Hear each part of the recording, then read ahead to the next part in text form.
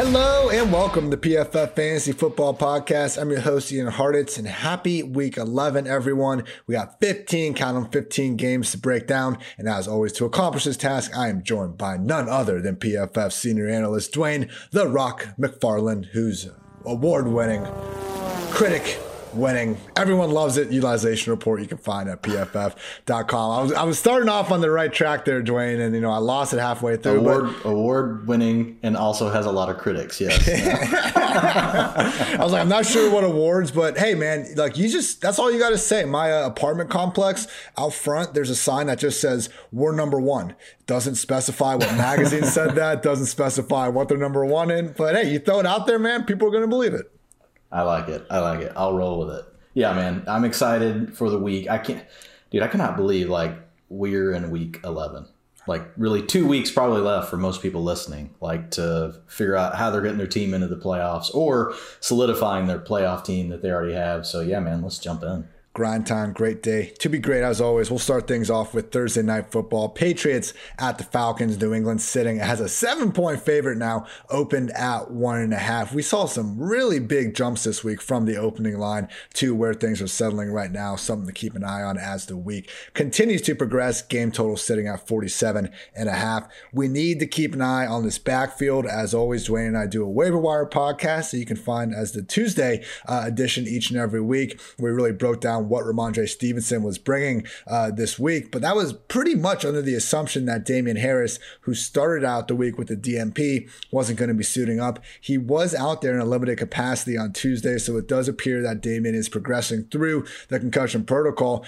And I mean, if we learned anything last week, it's that the Patriots don't mind putting these guys out there even after clearing their concussion protocol if they haven't been practicing. So Stevenson, yeah, if Harris is out of the picture, we can treat him as a top 20, maybe even top 15 running back with the added upside we get from the passing game that he has and Damien Harris really doesn't. But Dwayne, I mean, if Harris is going to be back in the picture, I don't think he lost his job based on one down week where he was concussed against the freaking Jets. So at that point, I probably would be back to ranking Harris higher. Now, when you have Harris and Stevenson there, they are going to eat into each other's workload a little bit. It's not as big of a slam dunk than usual, but hey, Damien Harris, low end RB2 of Stevenson. I mean, if he's able to suit up. Stevenson, more of a mid-tier RB2 if Harris is going to be sidelined. I would really try to avoid starting Stevenson if Harris is going to be active. I think you'll probably flirt with 10 to 12 carries and targets, not the end of the world, but we are not getting those 25 combined opportunities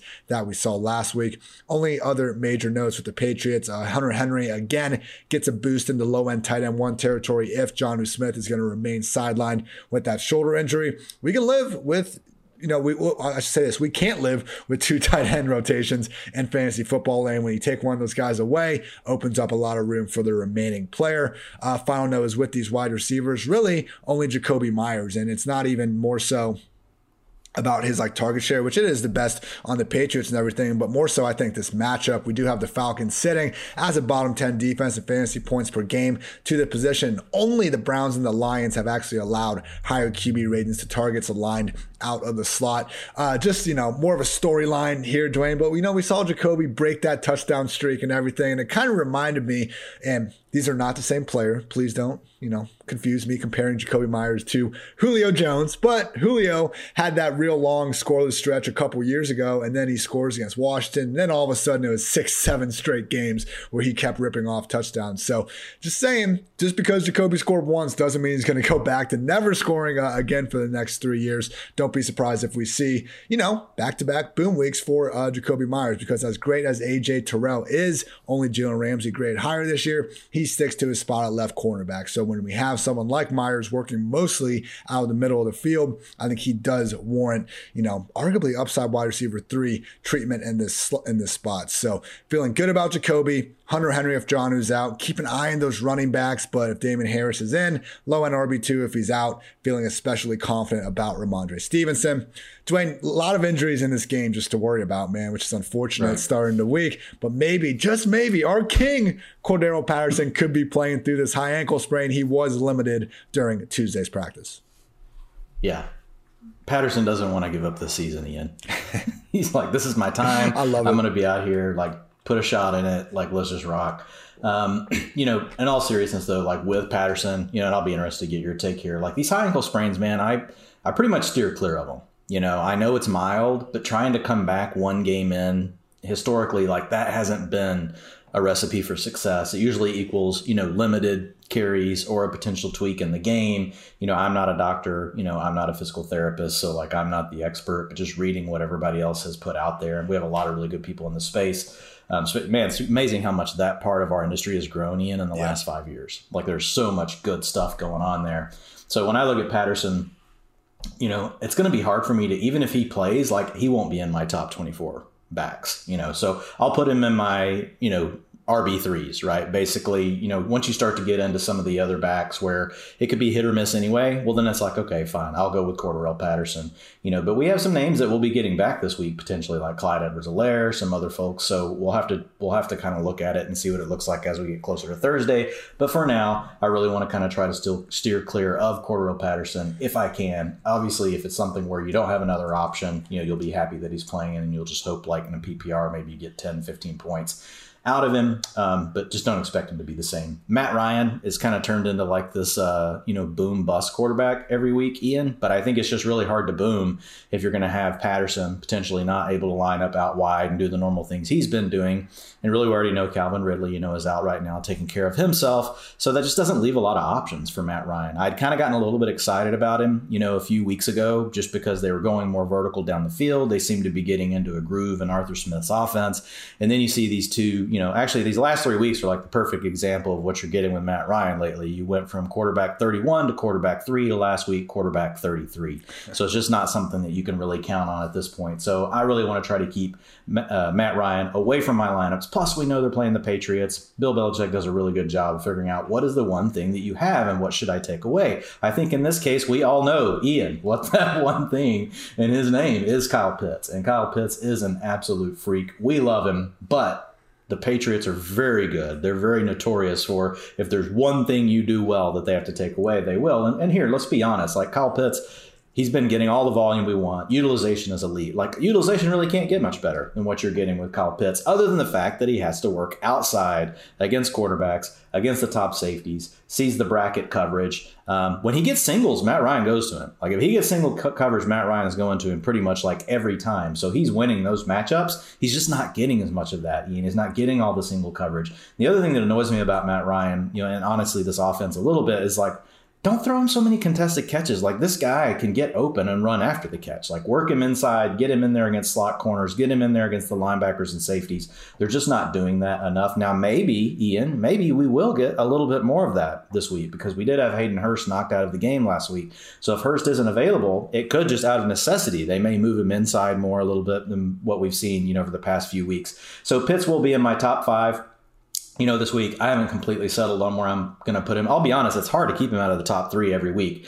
I know over the last few weeks, he hasn't really performed super well in box scores. I think we had a PPR finish of 10 last week. He's at 5 on the season, but the 2 weeks before, an 18 and a 35. But man, the targets per route run last week, and I think it'll be the same thing this week, Ian. It's a 33% of the time he was in a route, he had a target, 28% target share last week, 28% of the team's air yards. And 57% of his, passes did come on play action. I do like that. I don't know how much respect, really the Falcons run game is going to get, but we know that linebackers are trained, Ian. Doesn't really matter who the running back is. If there is a play action pass and they have a lane that they're supposed to fit, then that's their job. They have to take that step. They have to take that jab step, or they have to look, you know what? I should let the linebacker explain this to folks, like how it works whenever you see play action pass. I'm sure Hardage, you just went nuts and started making all sorts of racket and like just blitzed the quarterback, and just took him down.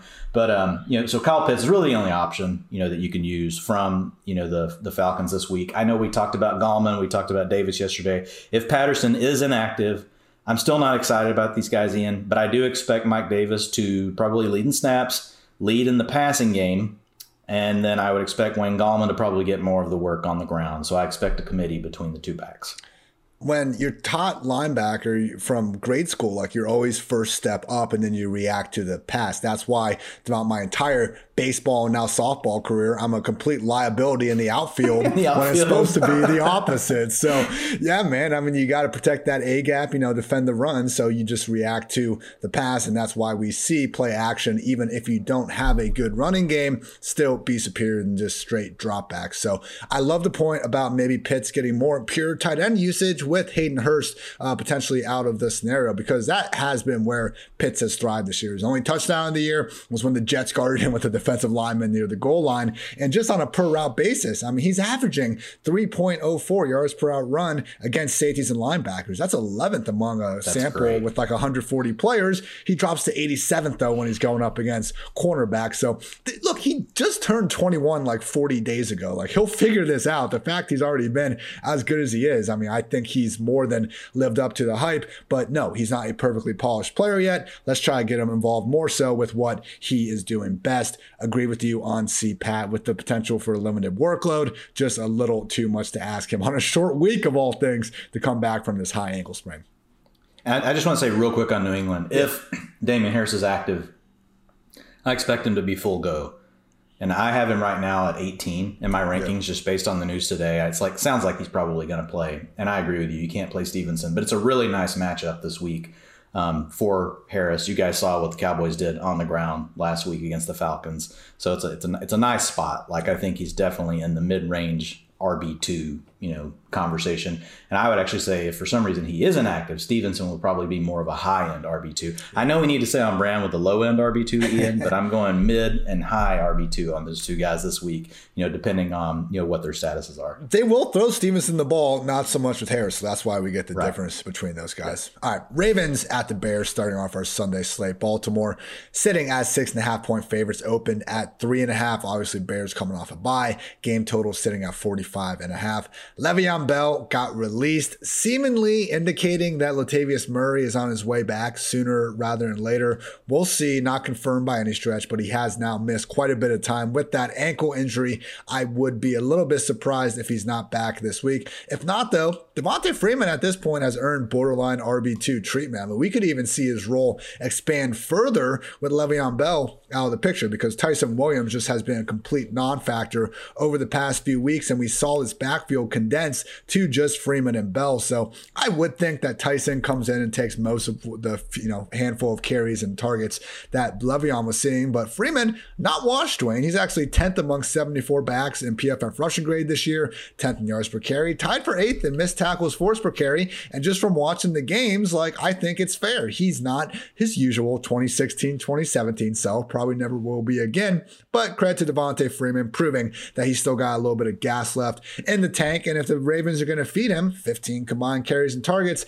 I do think he's going to warrant something, in that RB 25 to 28 range, I would guess. So maybe more so like a higher end RB3 than a borderline RB2. But it was a couple weeks ago where we could not use anybody in this backfield. I'm cautiously optimistic if Murray stays out that Freeman can be that guy, pal. Murray's back. Probably just try to wait a week on this, because without Bell, we could see Tyson get back involved. And when we have a 3-back committee in this offense that's still going overwhelmingly through Lamar, that's when problems happen. But the big storyline from that Thursday night game last week. I have Lamar all over the place. It was very disappointing. We wanted a lot more points coming from both offenses in that one. But if you watched it, you just saw Lamar in this passing game get overwhelmed time and time again by Miami running cover 0. And they actually did so on 19 of Lamar's dropbacks. He has now faced more cover 0 than any other quarterback in the league. And so far, Dwayne, I see why Miami did it. He is not playing very well against it.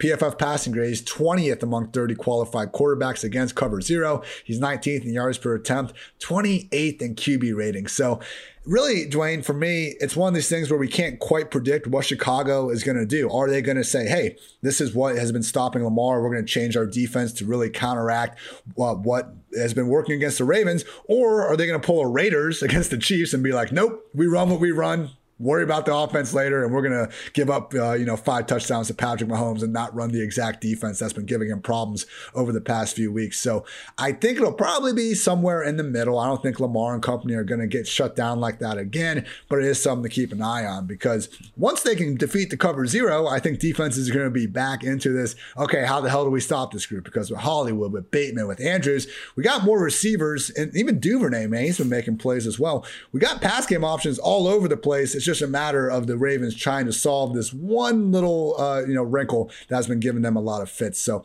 obviously we're starting Lamar everywhere. I think Hollywood, even if we need to maybe bump him down a little bit more into that wide receiver 2 territory after Fleury and wide receiver 1, he should still be started almost everywhere.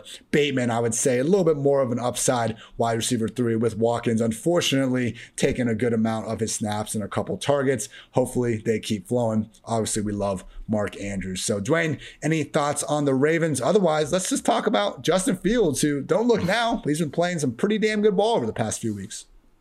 Yeah, with Fields, I mean, we've just gotten into a situation where they're finally, Ian, just really letting him use his attributes, right, that help him win. What's made Justin Fields successful? We're finally seeing the Bears coaching staff allow him to utilize those tools. So if you look at the last 2 games, using a lot more play action, getting him more design rushing attempts. He's had 7% and 14%, scrambles 21%, 14%. Sacks are still high. That's worrisome. 10%, 8% sack rate over the last 2 games. That's well above the league averages. You want to be like around, a 6 is kind of bad. Like a really good is like a 5 or a 4. Like you talk about the quick release quarterback. So, so what we need to see from Fields, though, in addition to the rushing, Ian, to really kind of unlock more of the upside. And I do think the receivers are good enough to do this, is whenever he's buying that time and maneuvering around the pocket to also still be able to hit that big play down the field, like what we see with, Lamar Jackson and Hollywood Brown, right? You could have that with Darnell Mooney. Not saying Mooney's as good as Brown, but Mooney's been surprising. Like, he's beating single man coverage. He's getting open. His targets per route runner, actually, they lead the team, right? They're actually ahead of Allen Robinson. And both guys have actually been doing an okay job of, not great getting open, but open enough. Like, I think they do have enough weapons. You have Cole Kmet actually starting to come on a little bit over the last few weeks as well. They're getting him more and more involved into the offense. So yeah, Justin Fields for me this week, he was actually the one that I was struggling, one of my players I was struggling to rank the most. I'm still early in my process, but as far as where exactly I think he should land, I've got him in my 3rd tier. My 3rd tier's got 6 guys in it right now, though. And so it's I really want to get him up closer, to that high end QB2. Right now I have Tannehill at 12 just because he's been balling out and he's got a great matchup against the Texans. Yeah. But after that, you got Derek Carr, you got Kirk Cousins, you got, Matt Ryan. So it's I'm for sure going to put him over Ryan. Cousins' matchup is kind of tough this week against Green Bay, but it doesn't concern me much because, Cousins has great receivers, so you don't worry about it that much. Honestly, maybe Carr at this point until we see him prove he can get it going without the field stretcher. Yeah, and with Carr, though, I just like the matchup and I like the potential. I know the implied points are 24.25 and the total's 49.5 in that game, and we'll get to that in a minute, but I just feel like there is a potential for some shootout there with Cincinnati. But yeah, he's somewhere in there. So he'll either be 13 or 14 probably in my ranks this week for Fields. And honestly, I would have had him higher, but he's just playing against the Ravens, so from a quarterback strength of schedule standpoint, he's going to have a bottom 5 matchup this week. Offensive line pass blocking advantage, probably going to be bottom 7 or 8. So he's still, again, going to be in a matchup where he's going to have to do more of it on his own. Now, I do want to say, this is not the Ravens defense that we've become used to over the course, of the past 3 or 4 years. So while, yeah, it is a tough matchup, it's not like one of these matchups that you just scream and run for the hills. So I feel okay about Fields. I like the way that they're using him. I feel better about the weapons than I have in a while. I don't necessarily want to use any of his passing weapons this week, Ian. I just really want to trust in him. You'll see in my ranks, I'm going to have Mooney. I'll have, Robinson. They're all going to be in wide receiver 4 territory. Wide receiver 4, wide receiver 5. They won't be up into my top 36 receivers. Cole Kmet, though, could get sneaky, because he is seeing enough utilization. And if you look at his, last several games, he's seeing 5-6 targets every single week.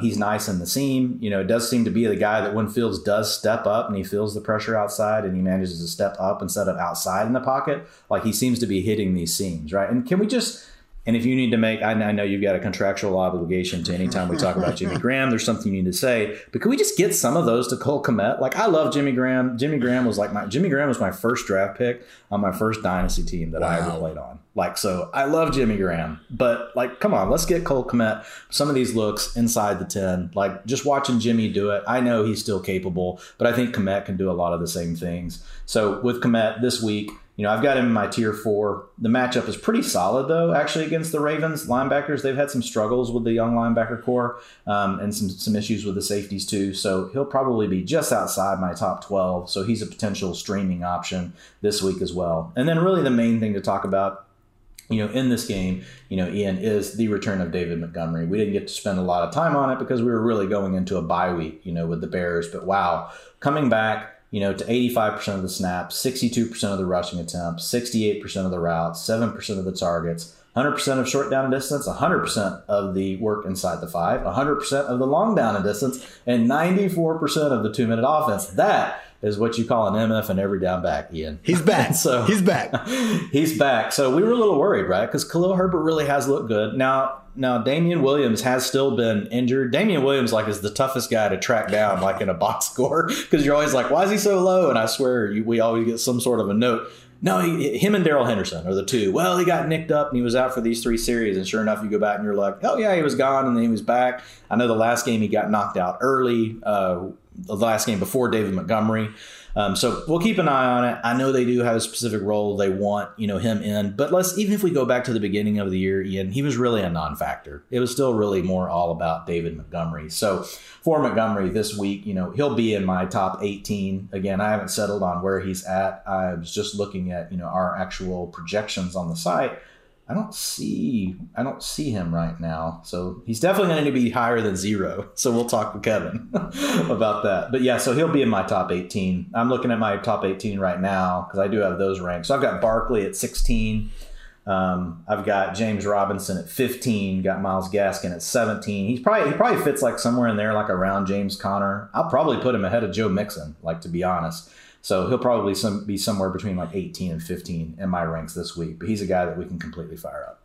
You said you took Jimmy Graham in your first ever dynasty. How'd that end? Is he still on the squad, or did you have to trade him away? No, my team name is still the same. It's Cram My Graham. But wow, yeah, so you, like the Bears, also gave Jimmy Graham a no trade clause. No, he's not on the team. It's just he's only there in namesake, Ian. Wow. He's long ago left the squad. Although my tight ends are pretty bad right now in that dynasty format, maybe Jimmy Graham could start for me. I've got Evan Ingram. No, I've got Dawson Knox, so I just got him back. But yeah, it's man, that's a long time ago now. It's weird when you think about your old leagues and you're like, oh man, that was probably 10 or 12 years ago. When I actually only had my first Dynasty League start 3 or 4 years ago. I was a little bit late to the game. And I felt really good about getting, my tight end position solved early, scooped up OJ Howard. And 0 championships later, we are trying to solve that problem. Packers at the Vikings. Green Bay opened at -1.5. They're up to 2.5 point favorites. Game total is up to 49.5 after opening at 48.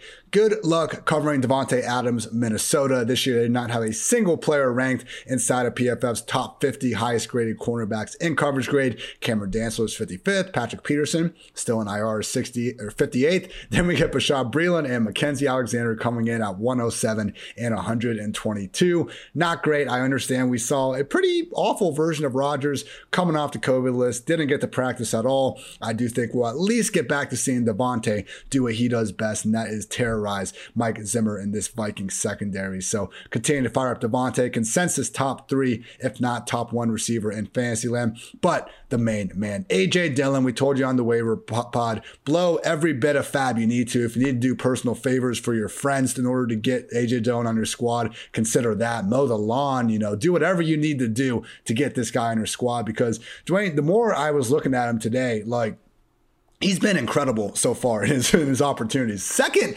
highest graded rusher dating back to last season with at least 100 carries, behind only the guy who he kind of looks like sometimes, Derrick freaking Henry himself. So at least in terms of just bowling balls in the league that people should want to tackle the least, I do think Dillon is somehow already on that short list. This year, only James Robinson has had a higher percentage of his carries get at least 2 yards after contact. So he's consistently getting it, man. And that's the thing. I think sometimes these yards after contact numbers can be skewed. Guy breaks a tackle at the line of scrimmage, runs for a 70-yard touchdown, he gets 70 yards after contact. The fact that Dillon does it time and time again at a level of James Robinson tells you all you need to know about the guy. So as we went over, Kylan Hill, not in the picture, something that I've just always been aware of. And because of that, we got Dillon just really set up to see the sort of 3-down role that we've always hoped, Aaron Jones could have. Funny how this continues to happen with all of our backup running backs. Vikings, one of just 3 defenses allowing a positive EPA per run play this season.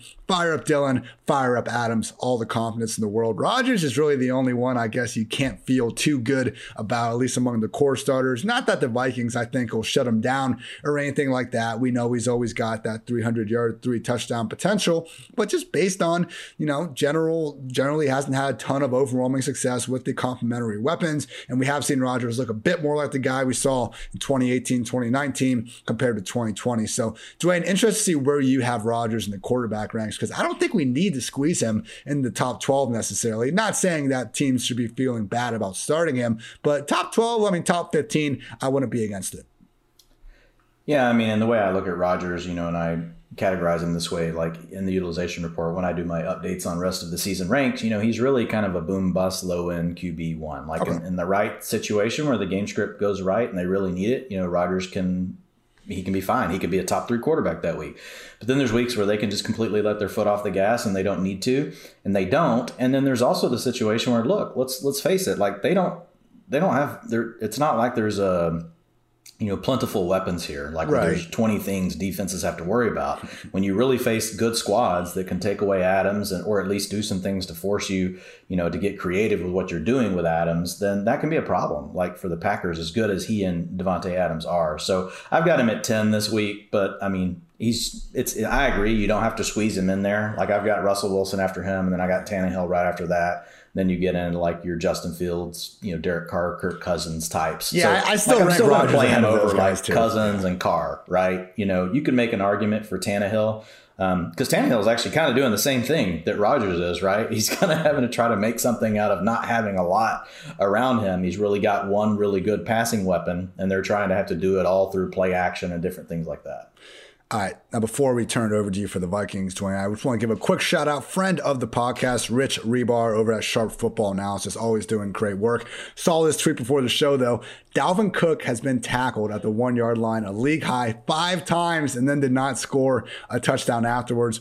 Dwayne, the utilization for Dalvin continues to look great, but can we get this guy to work as the number 2 running back that everyone drafted him to be? Is this finally the Dalvin Cook true blow up week?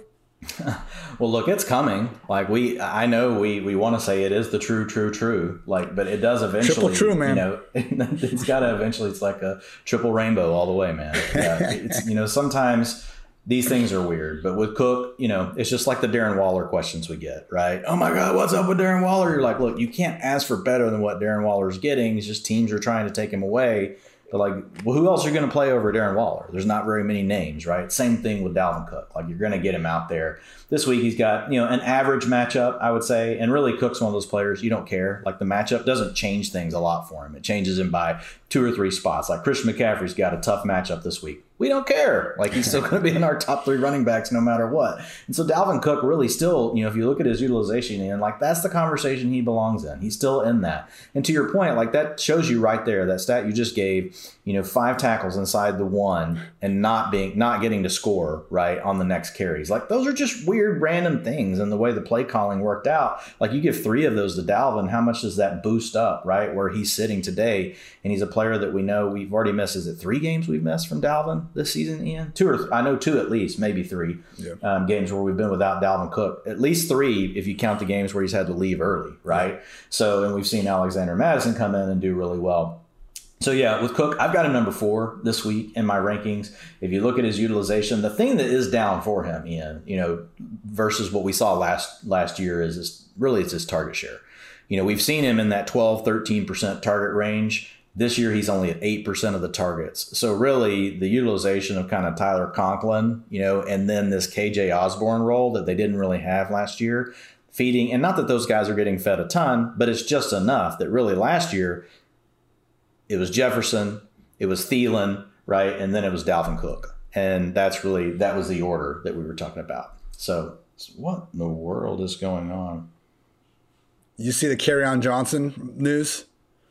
No, Packers I'm just laughing because something's going on with my earbuds. My Apple's Music just started randomly playing something in my ear, and I'm like, what the hell's going on? Anyway, no. So wait, did something happen with Kerryon Johnson? Is he singing in my ear? I was just kidding. He's getting a workout with the Packers. I didn't think that was enough. You're like, Dwayne, stop the show. Kerryon Johnson, go. Sorry, good save, Ian. Good save. So anyway, on Cook, it's just really around the target shares. I was going to keep trying to push through, and it kept playing. So anyway, we're good to go now. As far as Kirk Cousins, man, like looking at it, like this guy. So here are his finishes on the season: 14, 6, 5, 28, 21, but then a 2, a 21, and then a 6 and a 6. So it's like Kirk Cousins, if we look at him, we've got 1, 2, 3, 4, 5 finishes, Ian, this season inside the top 6 as a fantasy quarterback. So he's really a hard player to fade. And again, it's like he has a tougher matchup this week, but it doesn't scare me. Packers don't really scare me, even though it does show up as being, one of the harder matchups on the slate. So I'm fine with Cousins as a high-end QB2. You want to call him a low-end QB1. I would not argue with you. You just heard, the finishes that I gave you. There is a chance that this game shoots out, right, between these two divisional opponents, so that's always a positive. I don't think folks need me to really say anything about Justin Jefferson or Adam Thielen unless you're something you want to know, Ian, because, you start them. They're just 2 players that you start every week. Justin Jefferson's a top 12 receiver for me. Thielen is in my top 24. They've both been in those spots all season long. I think there was one period where Thielen may have creeped down into the high-end wide receiver 3 territory for me, but you can just start them both every week. Yeah, shout out to Kirk Cousins, one of only 10 quarterbacks averaging at least 20 fantasy points per game this year. We said all offseason, Dwayne, draft Kirk Cousins. We won't talk about the whole rationale, the whole reason why, Trey Lance, Justin Fields. Who cares about those guys? We got Kirk Cousins. We got that top 10 quarterback. Got to feel good about him holding down the squad. But man, Trey Lance, if you could ever get that job before his end of season stretch, would be a lot cooler if you did. So Colts at the Bills. Buffalo opened up 4.5 point favorite, now up to 7.5. Game total at 50, down from 51.5. This Bills defense, you can talk about them not having played the toughest of schedules, but we're also in week 11. They can't control that, and they have been incredible. Number 1 in just about everything. Yards per attempt allowed, explosive pass play rate, quick pressure rate, fantasy points per game allowed to quarterbacks, running backs, wide receivers. The Bills are number 1 in all 3 of those. So really, it's a bad matchup for every single position group in this game, and I could see a situation where Wentz and company just kind of melt down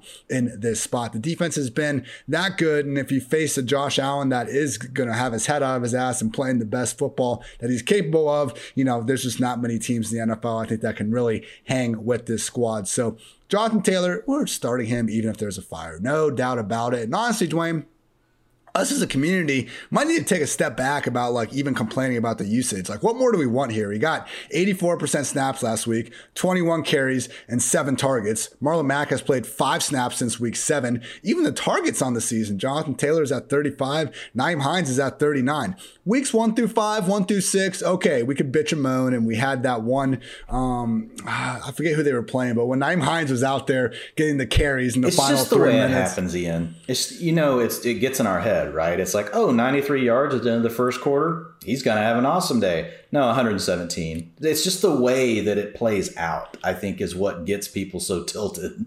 To your point, if you look at the raw utilization, it's not bad. It's great. It's not the best, but it's just below the best of what you can expect.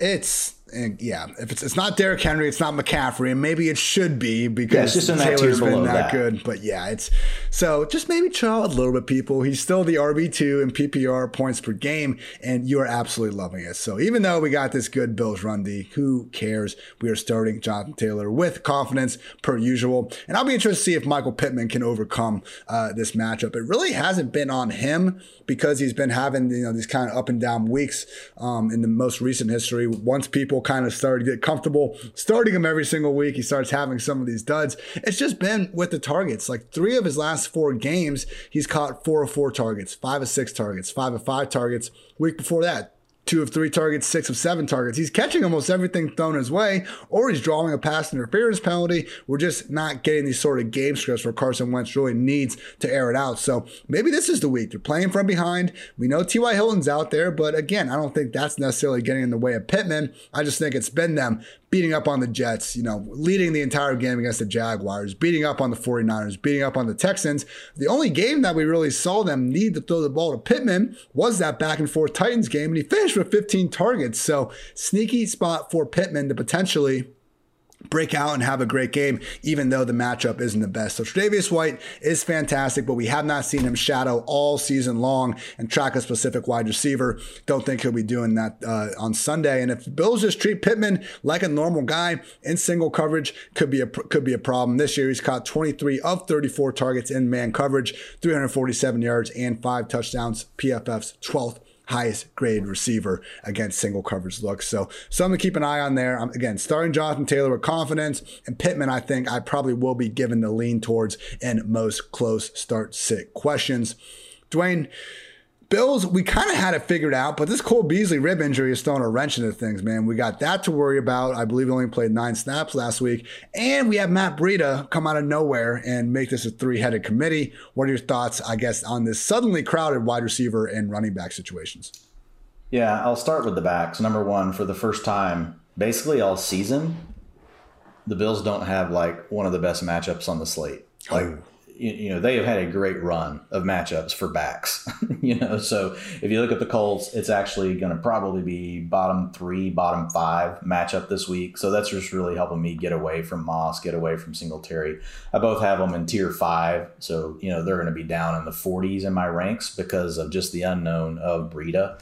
Maybe high 30s, but that'll be as high as it gets. I'm just looking at it right now. But yeah, they're going to be 2 players I'm really trying to avoid. It's kind of funny. Breida, I think he had like 11% of the snaps and did all that work like with barely anything. Oh yeah, it was like 6 touches and like 9 snaps or something. Yeah, ridiculous. He's an explosive player. He and McKenzie are like 2 guys that are on that roster, right? That when you need plays, they can give them to you. I wonder if he was just active because of the Beasley situation. Now, he did line up in the backfield. It was running back stuff, but you're right, because I think it might have just been more of a different look than truly taken away from Moss and Singletary. We'll see what happens this week with it. There's a lot of different variables there. Yeah, and I mean, you see these teams do this kind of stuff all the time. Like we've seen it with Miami, like over the last several weeks because of all the injuries they've had. I mean, basically they're running 2 and 3 tight ends out there. They look more like the Cleveland Browns offense, but they don't run. They're still throwing the ball out of like 3 tight end sets. So yeah, you have some of that with Buffalo. It was I want to say, I'm pulling it up right now. I want to say it was their lowest utilization of 11 personnel in the season last week. Yes, it was. Only 45% of their snaps did they use the 3 wides. They were up to 17% last week. That was their season high, and 12 personnel. And then they used 2 backs in the backfield 28% of the time, which was their second most on the season. So yes, these teams, they make these adjustments based on 1, the game plan, 2, the availability of their players. And so that's probably what happened last week. You did get Dawson Knox back in the game, so I think that helped give them a little more flexibility as far as what they might want to do with some different personnel groupings. So we'll have to keep an eye on it. But yeah, the whole thing with Beasley, it does put a little bit of a wrench in it. But like what it does is, you can feel pretty good about Emmanuel Sanders. You can feel good about, Stephon Diggs. Last week, for whatever reason, as far as Diggs is concerned, like he got like 60% of his, snaps were against single man coverage. Like it was like right around 55%, which is like by far like his highest of the season. And what did he do? He said, "Yes, thank you. I will take this." And so he had, one of the big games we've really been waiting on with Diggs, and he's a nightmare. You guys have seen him when he's in man coverage, like he just turns guys like all around. He's a really great route runner. So with Diggs, got him in my top 5 this week, even though, Indy is kind of a tough matchup against wide receivers. I don't really care because it's Josh Allen. He's going to drop back to pass 45, 50 times. He's going to use play action on half of them. And we could have a condensed version of the pecking order here if Cole Beasley is out again. So love Diggs, got him in the top 5. I've got right now I've got Emmanuel Sanders at 33, Ian, but I wouldn't argue anybody like that ranked him like anywhere from probably 28 to 36, somewhere in that range, this week. Again, not the greatest matchup, but 28.75 implied points, 50-point total for the game. Those both look really good. And again, we know the Bills are going to throw all the time. So stay away from the backs this week in Buffalo if you can. You guys are probably like, "Duh, Dwayne, we know this. We don't know why you still try it. We could have told you something," and thank you. I appreciate it when you guys do because sometimes I do need help. Dawson Knox, Ian, his routes got up to 70% last week. We were used to seeing him up over 80. Just wasn't targeted that heavily, but I think we could easily see that just flip on at any moment. So I've still got him as a low-end tight end 1 right now. I know a lot of people had him up like earlier in the year as like a mid-range tight end 1. Even some people I saw high-end tight end 1. I was never quite there just because there's so many mouths to feed. But if he can be at 70% of the routes, let's put it this way. If in Buffalo, if you get to run a route 70% of the times they pass, that's actually worth more than a lot of teams you getting an 80%. So because they run so many passing plays. So he does belong in that low end tight end 1 range. So don't be afraid of the box score last week. Yes, he could give you, another small number this week, but he is out there. He's in a good offense. So I think with Dawson Knox, you got to kind of trust the fact that he is on the field plenty in a good offense. And that's just what you kind of have to lean into with him. I would rank him ahead of kind of that big group that we always talk about, the borderline, the Dan Arnolds, the RSJs when he's healthy of the world and stuff like that, Conklin and all those guys. So same page. Lions at the Browns, Cleveland sitting as a 10-point favorite. Game total is at 45, down from 47. I mean, the Jared Goff experience just gets worse and worse by the week. He had a clean pocket last week, wide open Khalif Raymond running for a potential 40-yard score. And there was never one moment in the play where you thought that it could be a completion. It's so funny, Ian, because you saw some of the stuff I was doing, like digging into like some of our deeper metrics with man coverage and stuff like that. You've been doing some cool stuff with it too. And Khalif Raymond was the name that kept showing up on the list that he wasn't meant to be on the list to talk about. It was to talk about the other players, right. But he's on the list and he was on 3 of these lists. And I kept seeing everybody jump into the threads being like Khalif Raymond, and right away, right out of the gate, Khalif Raymond's open and freaking Jared Goff can't hit it. Bro, and I'm not surprised. Khalif Raymond, when the Titans would use him, he was just kind of this one-trick pony field stretcher, and he figured, okay, well, we probably can't do it every game. And, we haven't really gotten a good chance to see that because of how bad Jared Goff has been and just how risk-averse he's been.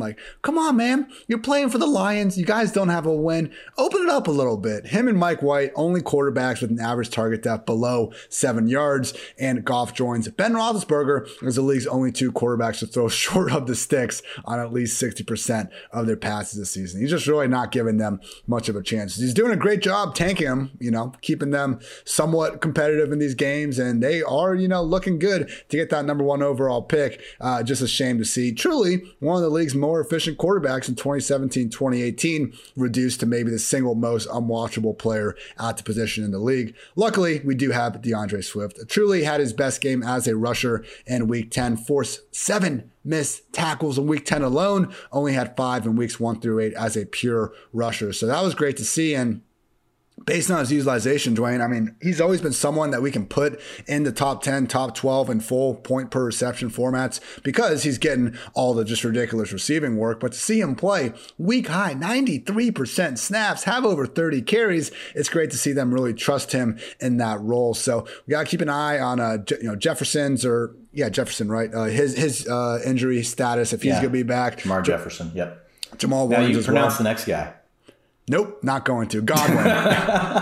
I know his first name. We got Godwin showing there. But either way, like clearly they are content with Jamal Williams out of the picture to give Swift that full 3-down role. So he's someone that needs to be in fantasy lineups of all shapes and sizes. And I think it's really true. Even if Jamal Williams comes back, it's not a given that Williams would walk back into his usual role. And at the end of the day, Swift, one of just 5 running backs this year, averaging at least 19 expected PPR points per game. I get it. Myles Garrett and company, not the easiest matchup. We're not feeling like the Lions are going to be making too many trips, deep into enemy territory, but those targets are just so worthwhile in fantasy football. And if we're actually getting a rushing floor for a change too, that makes Swift one of the best players at his position that you can target in fantasy land. And, I really just skipped the, I wish I could skip this part because it just kind of makes me mad. But yeah, Dwayne, something named Brock Wright had 2 targets on 3 routes last week. TJ Hawkinson had 1 target in 70 minutes of action. Like, I know there's been a lot of bad stuff happening in 2021.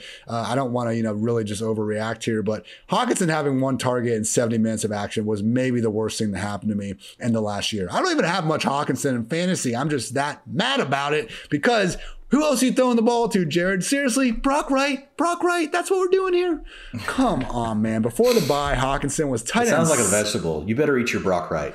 If you have to, sit down and eat it. Tight end 7, tight end 10, overall tight end 1 before the bye. We're going to pretend like this never happened, both for my sanity and because I think that's probably the right move in fantasy football land. Continue to start Hawkinson. If you happen to be like incredibly blessed, you have Hawkinson and Kyle Pitts on the same team or something, okay, in that scenario, we don't need to start him. But God forbid, unless you have 2 of the top 6, maybe top 7 tight ends, depending on Dallas Goedert's status, you need to keep starting TJ Hawkinson, people. Last week sucked. We're never going to get that back. Just move on. Don't let yesterday's goose egg lead to tomorrow's missed opportunity. So enough about the Lions, Dwayne. Now we can talk about the Browns. There's so many more guys to talk about. At least we have everyone's, your favorite running back's favorite running back in D'Ernest Johnson. Yeah, and so we're hoping that Nick Chubb is back. So, and we'll see on Kareem Hunt. Like, Kareem Hunt could be in the mix. This is definitely one of those teams where we are going to have to go back and we'll have to reevaluate it, as we get closer to game time. But right now, and I have Nick Chubb in my top 3 backs. My assumption is that he will play and that we could see another week without Hunt. We just haven't got an update lately on Hunt. And originally when he got hurt, it was a 4 to 6 week injury. And so we're kind of at that 4-week point. So technically he could be back. So this could be something where I would be moving Chubb down by like tomorrow, or Thursday as we get more info. But right now I'm leaning to Chubb probably being the lead back for the game. Running back strength of schedule. Well, the team Ian just talked about. Who is it? The Detroit Lions. Anytime you hear that, that means the next team you get to talk about after that is going to have like good matchups across the freaking board. And that is the case. So Chubb has the 3rd best matchup on the ground, running back strength of schedule this week. Offensive line run blocking advantage is an 83. That might be the highest I've seen this year. So that's basically taking the dominance that is the Browns line and it's pitting it against Detroit's defensive line. When you put those 2 things together, you get this really big number. Like, the best you can get is a 100 and it's an 83. So that's a huge score for them. So Chubb, man, like, could be in a huge spot. D'Ernest Johnson, I'm still probably going to put him down like at the top of my tier 5. Like, assuming Damian Harris plays, he'll be right there around like Ramondre Stevenson. Right now, I also don't know what to do with Kamara. We'll talk about that in a bit. But so I've got Ingram lower, kind of down around those guys. I've got D'Ernest Johnson right there in that mix, right, with those players that have situations that are pretty good matchups. Not going to be their lead backs, but the game could get out of hand. They could see more work, that kind of thing. So Chubb is in my top 3. Feel really great about him. Baker has a great matchup too, but I really don't care just because like they're willing to run the ball the whole time. He could come up with one of these, boom efficiency games like what we've seen with Jimmy Garoppolo over the last 3 weeks. The problem is he doesn't have the weapons around him that Jimmy Garoppolo does, right? He doesn't have a Deebo Samuel. Well, he doesn't have, he doesn't have now that's what we're saying now. Oh, Baker doesn't get enough help. When we do get him help, it freaking spins him out of control. That's the route we're going now. Yeah, I just don't use Baker, period. I don't have a Baker route, so I don't know what the route to It's Baker the volume. is. I don't want to hear excuses for him, though. He's got the best O-line in the league. He's got some of the best pass-catching running backs. Not an excuse. 3 great it's just tight more ends. it's just more of a, even if they did decide to throw the ball more, it's like, he's the problem, but it's also like, what do I get excited about? Like, I'm just trying to look at the complete picture, Ian. Don't take it personal. Come on, man. Yeah. I'm with you. So Baker, I got at 23 against the Lions. That tells you what I think about Baker Mayfield. I've got him at 23 and he's playing the freaking Lions. That's probably the lowest quarterback I've had ranked against the Lions all season. So definitely out on Baker. Chubb's in a good spot. Well, if you know I don't like Baker, I'm also not very big on the receivers. Donovan Peoples-Jones, I want to give him a chance, Ian. They do have the best wide receiver strength of schedule metric on the week, a 10 out of a 10 for he and Jarvis Landry. The problem with Peoples-Jones is he just hasn't been able to beat man coverage. Like anytime he gets pressed man, it's a problem. I think he's beating it like 17% of the time on the season. You want to be up over 30% in that metric. So he's almost like half of what the league average is. And so that's been a problem for Peoples-Jones. He can hit the big play whenever he can, get open.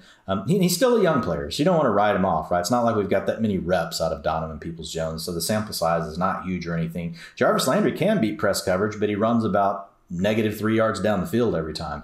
So it's just kind of hard to get much out of the targets you do get. And it's a situation where you'd really like it. Man, if I love Jarvis, but it's like if Jarvis, like, in his game if he had like this other gear of like being able to make the big play after the catch instead of basically like make the gritty tough catch. Sorry, Jacoby Brissett, that's your brand. We won't do it anymore. But makes that tough catch over the middle, and it's like basically getting tackled right away. Right? We don't see a lot of run after the catch with Jarvis Landry these days. Not that you don't ever see it. The player, to me, Ian, like the Browns should get more involved, and they just don't. Like they will show flashes of it. But it still feels like it's David Njoku. Like if there's somebody sitting on their team that could really attack the middle of the field, create some mismatches with the safeties, Austin Hooper's fine, but Njoku is the player, right, that's got more speed. I know he's more of an athlete than a football player. I've heard that. I've watched a lot of the film of him too. Like he's not like the best guy with his hands, but that's okay when you have a play action game like they have, Ian, and the spaces behind the linebackers when you use play action when you're the Browns.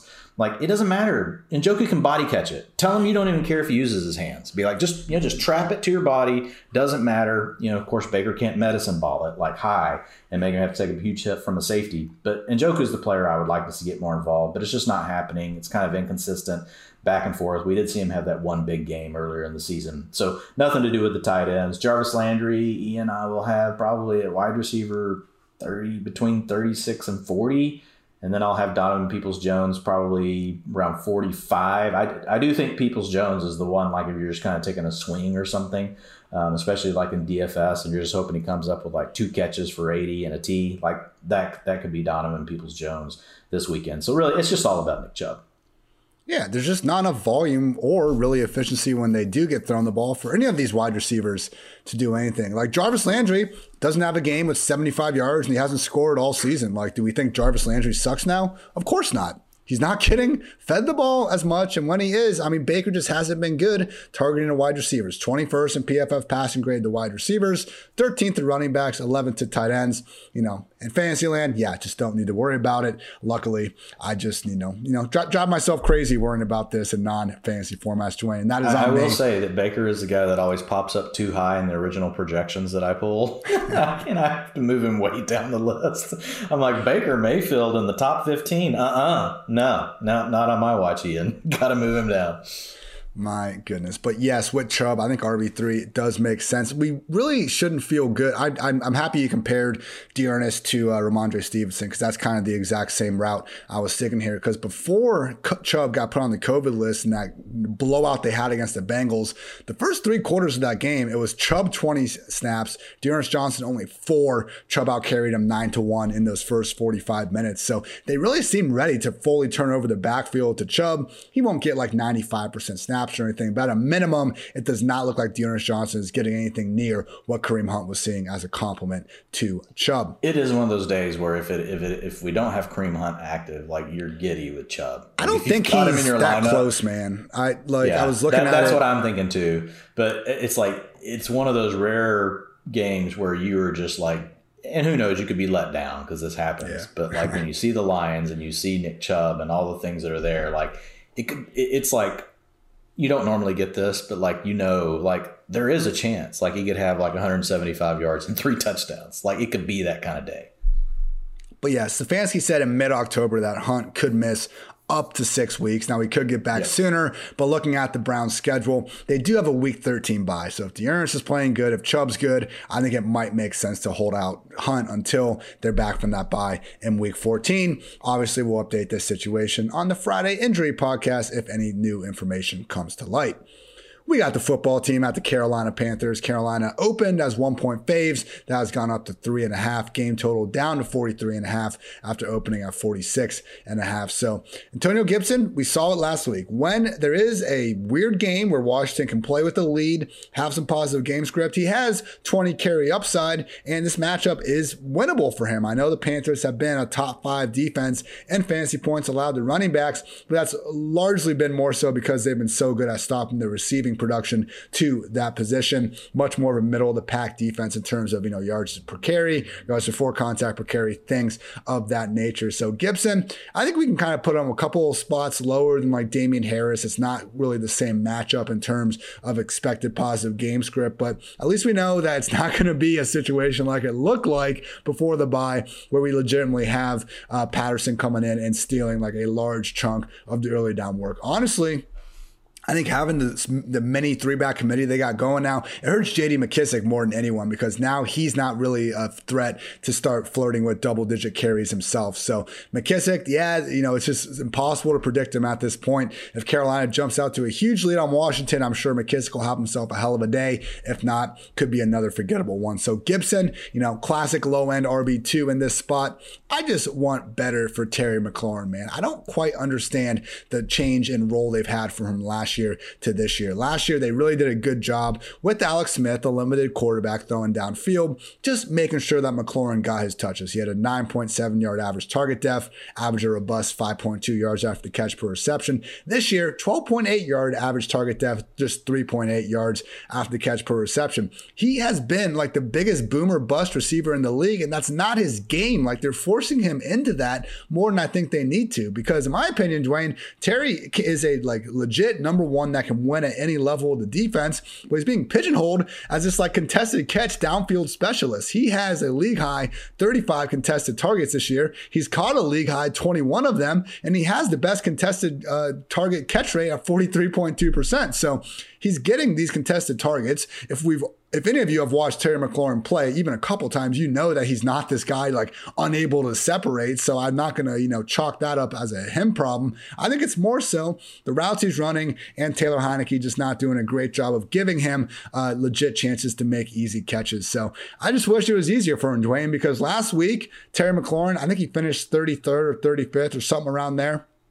That was the first time all year he didn't finish either 45th or worse or in the top 5. So we just have not seen him provide any level of a floor. He's either going off or completely dudding. And I think a lot of that is the way they've been using him. So not saying that's guaranteed to change. I mean, this matchup in particular with Dante Jackson and Stephon Gilmore locking up the outside of the formation, I do think it could be problematic for him. Don't look now, Dwayne, but I think the Panthers could have a little bit of a, potential late season run in them. If Cam Newton can just steady the ship a little bit. You got McCaffrey healthy. We know DJ Moore is going to have better days. And this defense, if they don't regress, man, they might be one of the best units in the league still. I was looking at the EPA allowed per run and pass play in 2021, and you see all these teams huddled around each other. And I think I mentioned on another pod how the Vikings, Chargers, and the Chiefs are the only defenses that are allowing positive EPA per run play. But down in the bottom left of this chart I have, where you basically have only two defenses that have been both awesome against the run and the pass. You have the Buffalo Bills, and then you also have the Carolina Panthers, and that's been despite having to deal with the Sam Darnold experience throughout the years. So really, man, Carolina, they might have the sort of just run-heavy offense now with Cam, with C-Mac to make a lot of noise here moving forward in the season. What do you think, Dwayne, about at least their fantasy aspirations in this spot? Are we in on Cam? Are we back? Because he's back. Yeah, and I think we have to be. Anything we can do to, give DJ Moore a chance. It's that's what it comes down to. Seriously, it does. Because DJ Moore, this was going to be a season, Ian. We saw it. In those first few weeks when Darnold was performing okay and he was hot, and we saw how much utilization DJ Moore was getting and what he was doing with that. It was a big season was coming. So even if we can just stabilize to average quarterback. If we could just get average quarterback from Cam Newton, I think we would be really good, in really good shape. Like anything but terrible, right? Really, because that's what Darnold's been. Has been terrible. Like I won't elaborate on it again. We've talked about it in the past. Like, but the yards passing per game, like over the last several weeks with Darnold, have just been absolutely terrible. So there's, even if you're getting big utilization like Moore was, it just wasn't something where you could do a lot with it. If you look at him over the last 3 games, as far as DJ Moore, like targets 33%, 25%, 23%. Targets per route run on the season, one of the best in the NFL still at 25%. So the dude's getting open. He's demanding looks. He just needs better looks. And so hopefully Cam Newton can help give him that. I do agree with you that because of the defense, and we've actually seen this shift for several weeks, but you would have the turnovers by Darnold that would just flip the script, right, on the Panthers and change the way they would have to approach the game. But really, for as many turnovers they've had and how often they've had to play from behind and all those sort of things, they haven't been a super pass happy team. When you take all of that into context and you look at what the score differential has been whenever they've ran more and passed more, they've actually already been making this move. So I do agree with you. Now you get Cam Newton. You put him you get Christian McCaffrey back healthy. If you need a third back, I think Chuba Hubbard has shown enough, right? If you want to mix somebody like that in a little bit, you could do that. You could lean more into your defense. And then really you just make this all about, if it is in the passing game, it's just DJ Moore, and you can use Robbie Anderson. Oh, look at Robbie Anderson catching a touchdown last week. You can still get vertical. Anderson has struggled against single man coverage. That's really been his downfall this year. And I think maybe that's part of why we've seen him have so many woes, outside of the fact that he's also been unfortunate. Like, we know drops aren't sticky. He has had quite a few drops, but drops are another one of those stats, Ian, when you look at them.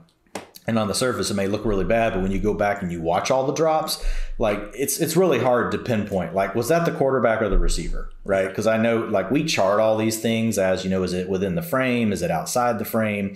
Is it catchable, uncatchable? All these sort of things. But they're all really, there's a fine line on some of these things. And when I was watching Robbie, like, rarely did I see a ball just placed on Robbie, like, right where it needed to be, right? Almost always an adjustment was needing to occur. Then you get contact, from a defender.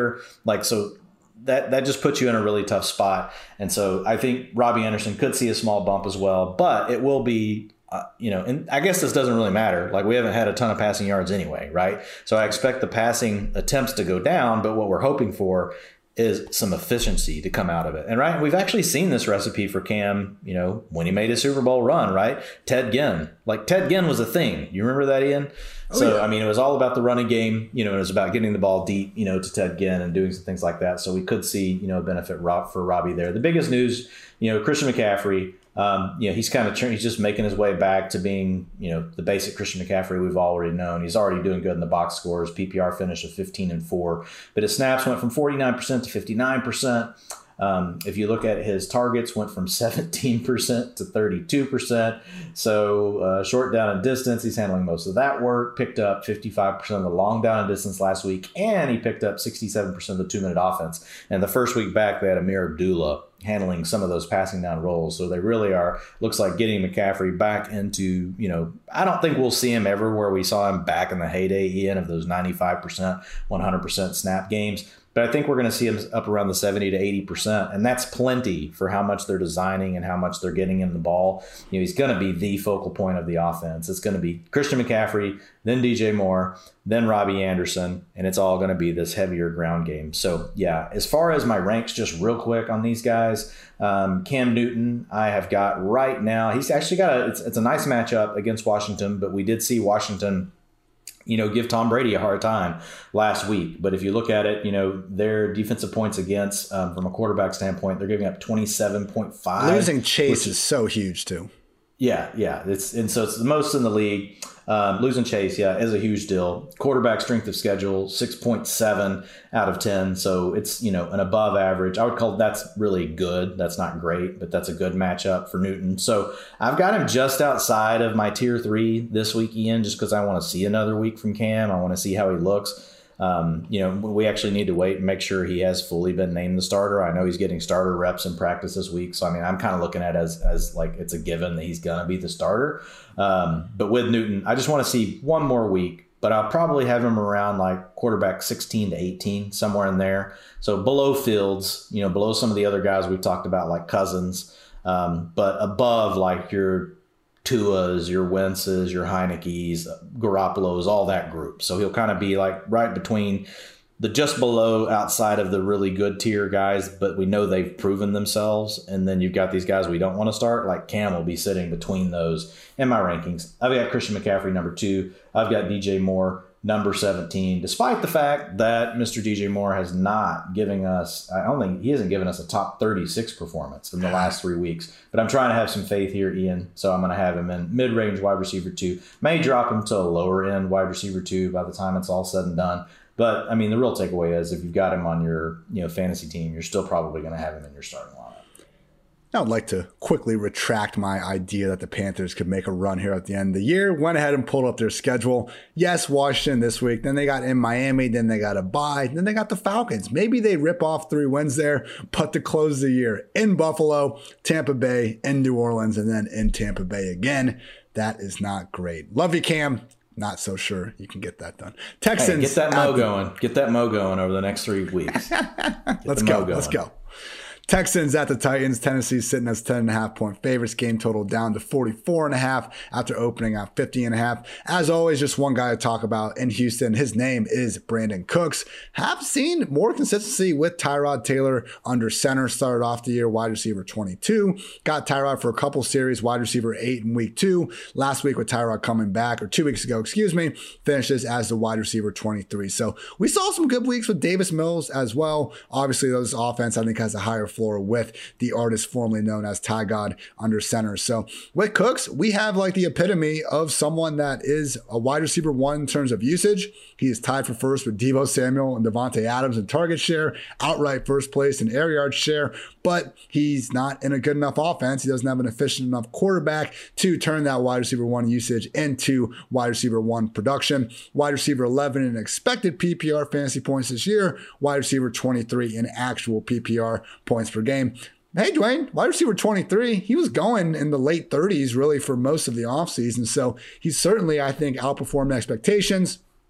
Just a matter of realize that we're going to have some duds here along the way. So if it is a situation where you have, 6 top 24 receivers on your roster, I could see benching Brandon Cooks because we know he's got a lower floor than the other guys. But in this matchup, Titans single worst defense in the league in fantasy points per game allowed to opposing wide receivers. So overwhelming majority, I think, of lineups should try to start Brandon Cooks in them this week. The volume should be there. Efficiency should be better. And the matchup is just about as good as we could ask for. So Titans have been playing some better ball in recent weeks. I think a lot of those numbers probably did come a little bit more in the earlier parts of the season. At the same time, volume is king, and Brandon Cooks has more of it than just about anybody else. So yeah, and for the love of God, I mean, fantasy football is supposed to be fun, people. You really want to talk about Houston Texans running backs, could not be me. Get out of here with that. But Dwayne, arguably just as messy running back situation in Houston. You got in Tennessee. I was like, you're going to say that and then pitch this one to me.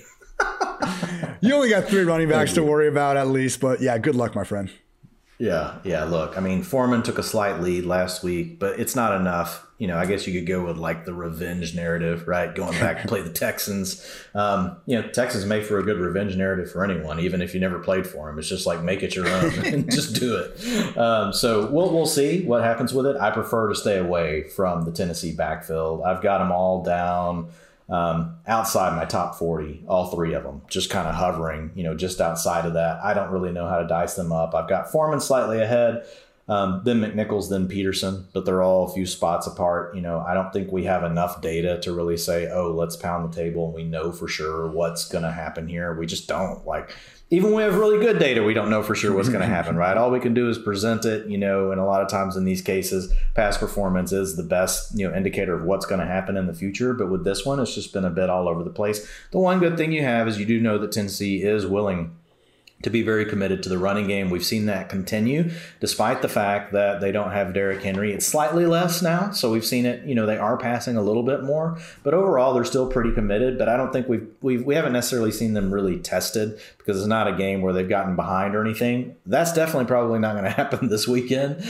So yeah, you probably want to avoid these guys. The really the only 2 players you're thinking about here are Ryan Tannehill. You get the second best matchup from a quarterback strength of schedule. Yes, they're favored by 10.5 points. So, but Tannehill, the nice thing is, he's got 5 rushing touchdowns on the year, so he can give you upside there. Implied points for the Titans this weekend, 27.5. So normally in a game like this would be like the Derrick Henry smash, right? We would be talking about Derrick Henry would be the number 1 ranked fantasy player in all of fantasy football if he was playing this week against the Texans, but he's not. But there is another really good player, Ian, that people want to get down on, people get mad at, and it's funny with A.J. Brown. Like, look. People, do you realize, and I'm saying people, I'm using Ian's people. all of these receivers have down weeks. But for whatever reason with A.J. Brown, and I know part of it's because he's been injured, so people really want to use him, right? They've been waiting. You didn't get to use him a lot early in the season, been in and out of the lineup, wasn't 100%. And so now it's like the pressure's on anytime he's on the field. Oh my God, he better be like a top 5 receiver. But look, these things happen. These things happen to the very best receivers. It happens to Justin Jefferson, happens to DK Metcalf. It happens less to Devontae Adams, but it happens to Devontae Adams. It happens to Tyreek Hill. These guys have down games. A.J. Brown's in a great spot this week. Wide receiver strength of schedule, 8.4. Wide receiver cornerback matchup, 90.3. He is in an absolute smash spot. I've got him ranked as my number 3 receiver on the week. And I have seen some tweets, hey, why don't they target him more? Why don't they move him around, do more things? Look, guys, he had one game where he wasn't at 30% targets in the last 4 weeks. They are targeting him. They get it to him. Now, they are still a run-heavy team, so those heavy targets don't look like Devontae Adams, right? A 35% target day for Devontae Adams is 12, right? A 35% target day for A.J. Brown is 8. But A.J. Brown just got that big playability, and any one of these, any 2 of these, any 3 of these could be 50, 60, 70, 80-yard romps to the end zone. So you just got to continue to fire him up, and he's in a great spot this week. As far as the tight ends go, I have no clue, Ian. They rotate 7 guys. Most people that are listening to the pod have probably never heard of any of them. Oh, no, man. We all know Ferkser from those June, July best ball days. But Ferkser, yes. What the heck, man? He's the one that gets the least looks, and he actually, some of his receiving grades are the best, but he's never out there. So At least it is always AJB wide receiver 1 season. We got the 49ers at the Jaguars. San Fran up to a 6.5 point favorite. Open as -4. Game total resting at 45.5. Jimmy G, PFF's highest graded quarterback over the past 3 weeks, got his weapons back and he is playing better. I guess the frustration is just we've seen Jimmy G play really great and still, unfortunately, wasn't enough in that Super Bowl run that, let's face it, got plenty of help from league's best defense and the most efficient rushing attack along the way as well. So, hey, we'll see Jimmy G. He'll go out there when everyone's healthy. He can make good things happen when the defense isn't wreaking too much havoc. Just let's not, get confused and make this out to be some kind of big career turnaround. I think we kind of know who Jimmy G is, and that's why the allure of Trey Lance is what it is. But for now, got to assume Jimmy G is going to continue to be under center. I'll be honest, I do not want to see Trey Lance. I have no desire whatsoever. Why not? Because he sucks for Deebo Samuel. He's going to take away from Elijah Mitchell. So think of all the fantasy teams right now that have basically figured out, I don't need Trey Lance. I'm good. Elijah Mitchell is a big part of what people are doing in their fantasy seasons. Deebo Samuel, see, Nora agrees. Deebo Samuel is a big part of what people are doing in their fantasy seasons. George Kittle, see, look, she likes all of these. George Kittle is a big deal for people down the stretch in fantasy seasons. Trey Lance potentially torpedoes all of that. Accuracy hasn't looked good, just not on the same page. Anyway, Ian, I get what you're saying. I get excited about Lance as for him, right? The quarterback situation I would like better than Jimmy G, but let's face it, we have plenty of quarterbacks to start. These other positions are what I care about more. I mean, we saw him for one game without his top weapons against the freaking Cardinals. I'm not going to write him off that quick. I know what you're saying. When we have the dual threat quarterback, it takes away from everyone else involved. But hey, credit to Kyle Shanahan. What happened when we were talking, Dwayne, last week about having Kittle, Ayuk, Deebo, one of these guys is going to have to take a step back more weeks than not. What happened? Let's get Deebo Samuel 6 snaps as a true running back, something that he has done throughout his career, and he looks good doing it, man. Really, when Deebo has the ball in his hands, he is just a playmaker, whatever position you want to call him. When I got to talk to Aqib Talib on this very podcast last week, he was comping him to a younger Anquan Bolden, which I different players. Yeah, it's different players, and obviously maybe don't look the exact same, but in terms of just the struggle. They have a lot of similarities. Very rugged, work over the middle, good run after the catch. A lot of people don't remember the run after the catch Bolden that we had early in his career. Right. That's getting them to the ground is a nightmare. Yeah. So I get it from that. remember the really more the possession receiver, Anquan Boldin, late in his career, which was also a good version of Anquan Boldin with the Ravens. But before that, when he was with the Cardinals, I mean, this guy, like he could do the rack thing. Him and Fitz, man, that was a hell of a combo for many, many years. But yeah, look, Kyle Shanahan, he has his two guys in Deebo Samuel and George Kittle, monsters after the catch, and they're pretty damn good getting open and doing all that as well. And he finds a way to get these guys the ball. So over the past 2 years, minimum 100 targets, top players in yards per route run. Number 1 is Deebo Samuel. Number 2 is Devontae Adams. And number 3 is George Kittle. Gotta love what they have brought to the table. So Ayuk, we're seeing the bigger role coming to fruition. But when we have Deebo, when we have George Kittle doing their thing, at a minimum, with Ayuk, I'm happy we don't have to talk about like cutting him at this point. But we're going to see weeks like last one where he only has 4 targets because he is the pretty clear-cut number 3 pass game option. At the beginning of the year, I think it would have been fair to say, hey, 1A, 1B, 1C is pretty definitively number 1 Deebo, number 2 George Kittle, and number 3 Brandon Ayuk. So that's just the way the cookie crumbles sometimes, everybody. But let's talk about this running back room. Unfortunate news today. Elijah Mitchell fractured a finger Monday night, but we're getting optimism that despite having surgery on Tuesday, he will be ready to go by Sunday against this Jaguars defense. So if not, we also have JaMycal Hasty, who was hurt last week with the ankle injury and didn't suit up, meaning Jeff Wilson will be the next man up to take a lot of these snaps. Again, we did see Deebo Samuel get 6 snaps as an RB in week 10. He only had 7 of those in weeks 1 through 9 combined, though. So I wouldn't get too carried away thinking that Deebo is all of a sudden going to be getting double-digit carries as a running back. At the same time, man, we don't see, like, Robert Woods was, like, legit, not completely overhauling ranks, but like it was a good tiebreaker to draft Robert Woods over the past few years because he was getting 22, 23 carries per season. Same thing with Curtis Samuel. Like if we can even get 3 to 5 carries per game for Deebo, that's so much more than basically any other receiver is seeing. I think the JaMycal Hasty role is the key for Deebo because he's really more the jet guy and he comes out there in the passing downs, long down distance, that kind of stuff. And so Elijah Mitchell was actually getting a lot of the work inside the 5 before. He didn't have the success that Deebo did. So I think some of Deebo's additional work does hinge on, JaMycal Hasty.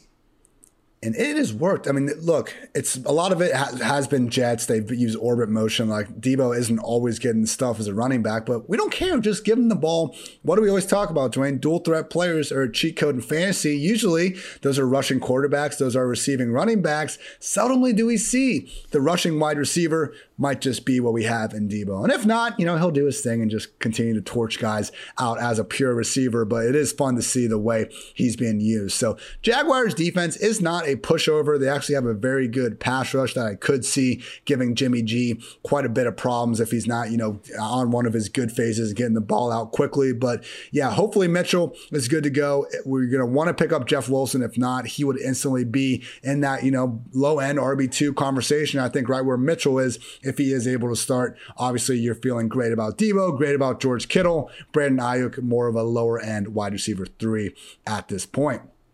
Now, Dwayne, we got our Jacksonville Jaguars with James Robinson, who every time he plays, man, 5 straight fully healthy games, top 12 RB or better. James RB1 son, gotta love it. We got one consistent guy out of Jacksonville. Thank you, Urban Meyer. You gave us one.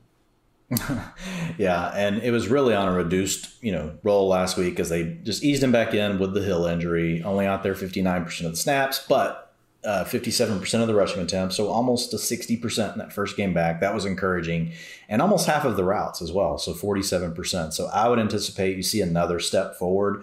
Man, it's I can't remember the player we were talking about. I think it was Gerald Everett, right? Where the timing is like just so slightly off, like the players that they work their way up. They basically take over a full role and something like COVID or an injury to a heel, something like that happens. And that's what we saw with James Robinson. He had truly taken over this backfield 100%. And then also, you mentioned some of the stats about him. I think it was either yesterday or the day before. like, man, like he's looked great as far as like yards after contact, missed tackles forced per attempt. Like he is one of the true backs, like that whenever you want like that perfect combination of all those things coming together, he's really done a great job. And he ranks, if you had to rank it where you're looking at utilization plus that, like he's going to be in the top 3 or 4. So let's hope he gets back to that utilization that we saw before. Yeah, the Jags aren't that great on an offense, so you don't have a ton of touchdown upside. But I tell you what, like if they are going to score a touchdown, I mean, I'd put a bet like it's 50% chance it's James Robinson that's going to be the guy that's going to get the touchdown. So, and look, we've seen players like Christian McCaffrey, even this season, like can still continue. Only 6% of his fantasy points have come from, touchdowns. And he's actually still been able, from a points per game standpoint, right? He's still in the top 5. So James Robinson can still be valuable because he is used in all, phases of the game. The matchup isn't really great, but with guys like this, as long as he's healthy, with guys like this, you really don't care. Like you downgrade them a little bit, but when they're getting this kind of volume, James Robinson will be in the middle. He's going to be on the verge of being in my top 12. I'll probably keep him out just because I want to be fully, for sure, like that he is back to 100% health. And then the next week he jumps in. But to your point, like he keeps giving you these top 12 performances anyway. So anybody that ranks inside the top 12, I don't blame them. the 49ers matchup is a little tough, like for me to get him all the way there from a running back strength of set schedule. It's going to be a bottom 8 matchup this week. Offensive line run blocking advantage will be a bottom 8 matchup this week for the Jaguars. So just a little bit of a pause, but again, not enough that you're not going to start him. You're going to use him. You're not going to use Trevor Lawrence. I'm not going to talk about him. Like he's just a rookie that's still growing up. And you've talked about it, Ian, like with the big time throws and some different things where he's had some drops. Not all of it really falls, to coming back on the shoulders of Trevor Lawrence. But that really leads to this next thing. I don't want to talk about the receivers either because you really don't want to be using any of them. I mean, we had the debate yesterday where you said, like, if the Girl Scout cookie girl came to my door with a 9mm with a silencer on it, like, would I choose, Jamal Agnew or would I choose Marvin Jones? And I said Jamal Agnew. So that's kind of where we're at right now, with the Jaguars. I do think Agnew is the only player you can use, and I've got him more as a boom bust wide receiver 4, but he does get involved in other facets of the game. And he has one thing that I think they're really looking for on the offense, which is speed. And it shows you he's probably doing some of the things they wanted to do with Travis Etienne, right? And we didn't get to see that. So with Agnew, you can use him, more as that, wide receiver 4. You hope he gets into the wide receiver 3 range. But I'm completely avoiding Laviska Shenault, Marvin Jones Jr. Done with both of those guys. Chenault's really struggling on the outside. He needs to be back in the slot. But that's where they're having to use Agnew because of the injuries. As Ian says, sometimes that's how the cookie crumbles. Maybe this will be something that in a year from now we'll see Chenault's game has grown because he did have to work more outside, but really struggling against press man coverage, not able to get off the line, not able to separate. So that's a problem. Really, the star of the show besides James Robinson here is Dan Arnold. Dan Arnold is, man, like this is kind of crazy, Ian, when I started looking at it because we talked about him yesterday on the waiver wire show. If you look at him, percent of the routes, 74%, 75%, 80%, targets per route run, 19%, 26%, 24%. Those are elite numbers. Like he wasn't even on the team until October. Yeah, and the Jaguars' offense is bad, but those, like I've given you guys the historical, comps and why I care about these numbers across these different positions. And like when you see something like that, like he should be a mid-range tight end 1, right? With every week an upside to be, have the number 1 score of the week, like if he catches 2 touchdowns. But like the utilization looks really good. He's not in a situation where he's just boom bust anymore. I think his utilization is strong enough that you can really count on Dan Arnold. No doubt about it. He'll go out and put a donut up this weekend, Ian. But man, Ian, the other thing, 1.77 yards per route run now. Like he's bumping that thing up towards 2. He's not just getting volume, like he's actually doing things with it. So he's demanding targets. He's actually getting yards, whenever he is in a route. So those are all good things that we want to see, metrics that we care a lot about. And Dan Arnold, he's checking all of those boxes. So this is a guy that I think we're going to talk a lot about heading into 2022. Dan Arnold will be a name in the tight end conversation that we'll be interested in thinking about in the later rounds. Daniel Day-Lewis Arnold. Actual first game with the Jaguars was September 30th, so my bad, everyone, but you could imagine. Dolphins at the Jets. Miami sitting as 3-point favorites. Game total at 45. Myles Gaskin, we had that long stretch with J.D. McKissic only balling out, and I think it was like odd number weeks. Basically what Gaskin has been doing. Over the last 6 weeks, he has finished as a PPR RB2, then the RB47, then the RB9, then the RB35, then the RB8, most recently RB42. So fantasy football doesn't have to be hard. Just start him this week and we'll probably get another top 10 finish. But actually, maybe because the Jets have the league worst defense in PPR points per game. Dwayne, I believe you said you had Gaskin around RB17. I think that is a perfect spot for him. Even with Miami having the 30th ranked offensive line and team run blocking grade, like I'm not saying Gaskin is just going to run through these massive holes all day, but he is projected for 19.4 combined carries and targets. That's the 12th highest mark in all of week 11. And then when you look at some of the pass catching running backs against his defense, pretty easy to imagine Gaskin going out, having his 5+ catches, 15+ carries, and pulling off an RB2 performance. So you're getting Gaskin in the starting lineup, and we're also getting Jalen Waddle more times than not. Really, last week disappointed a little bit, but we all know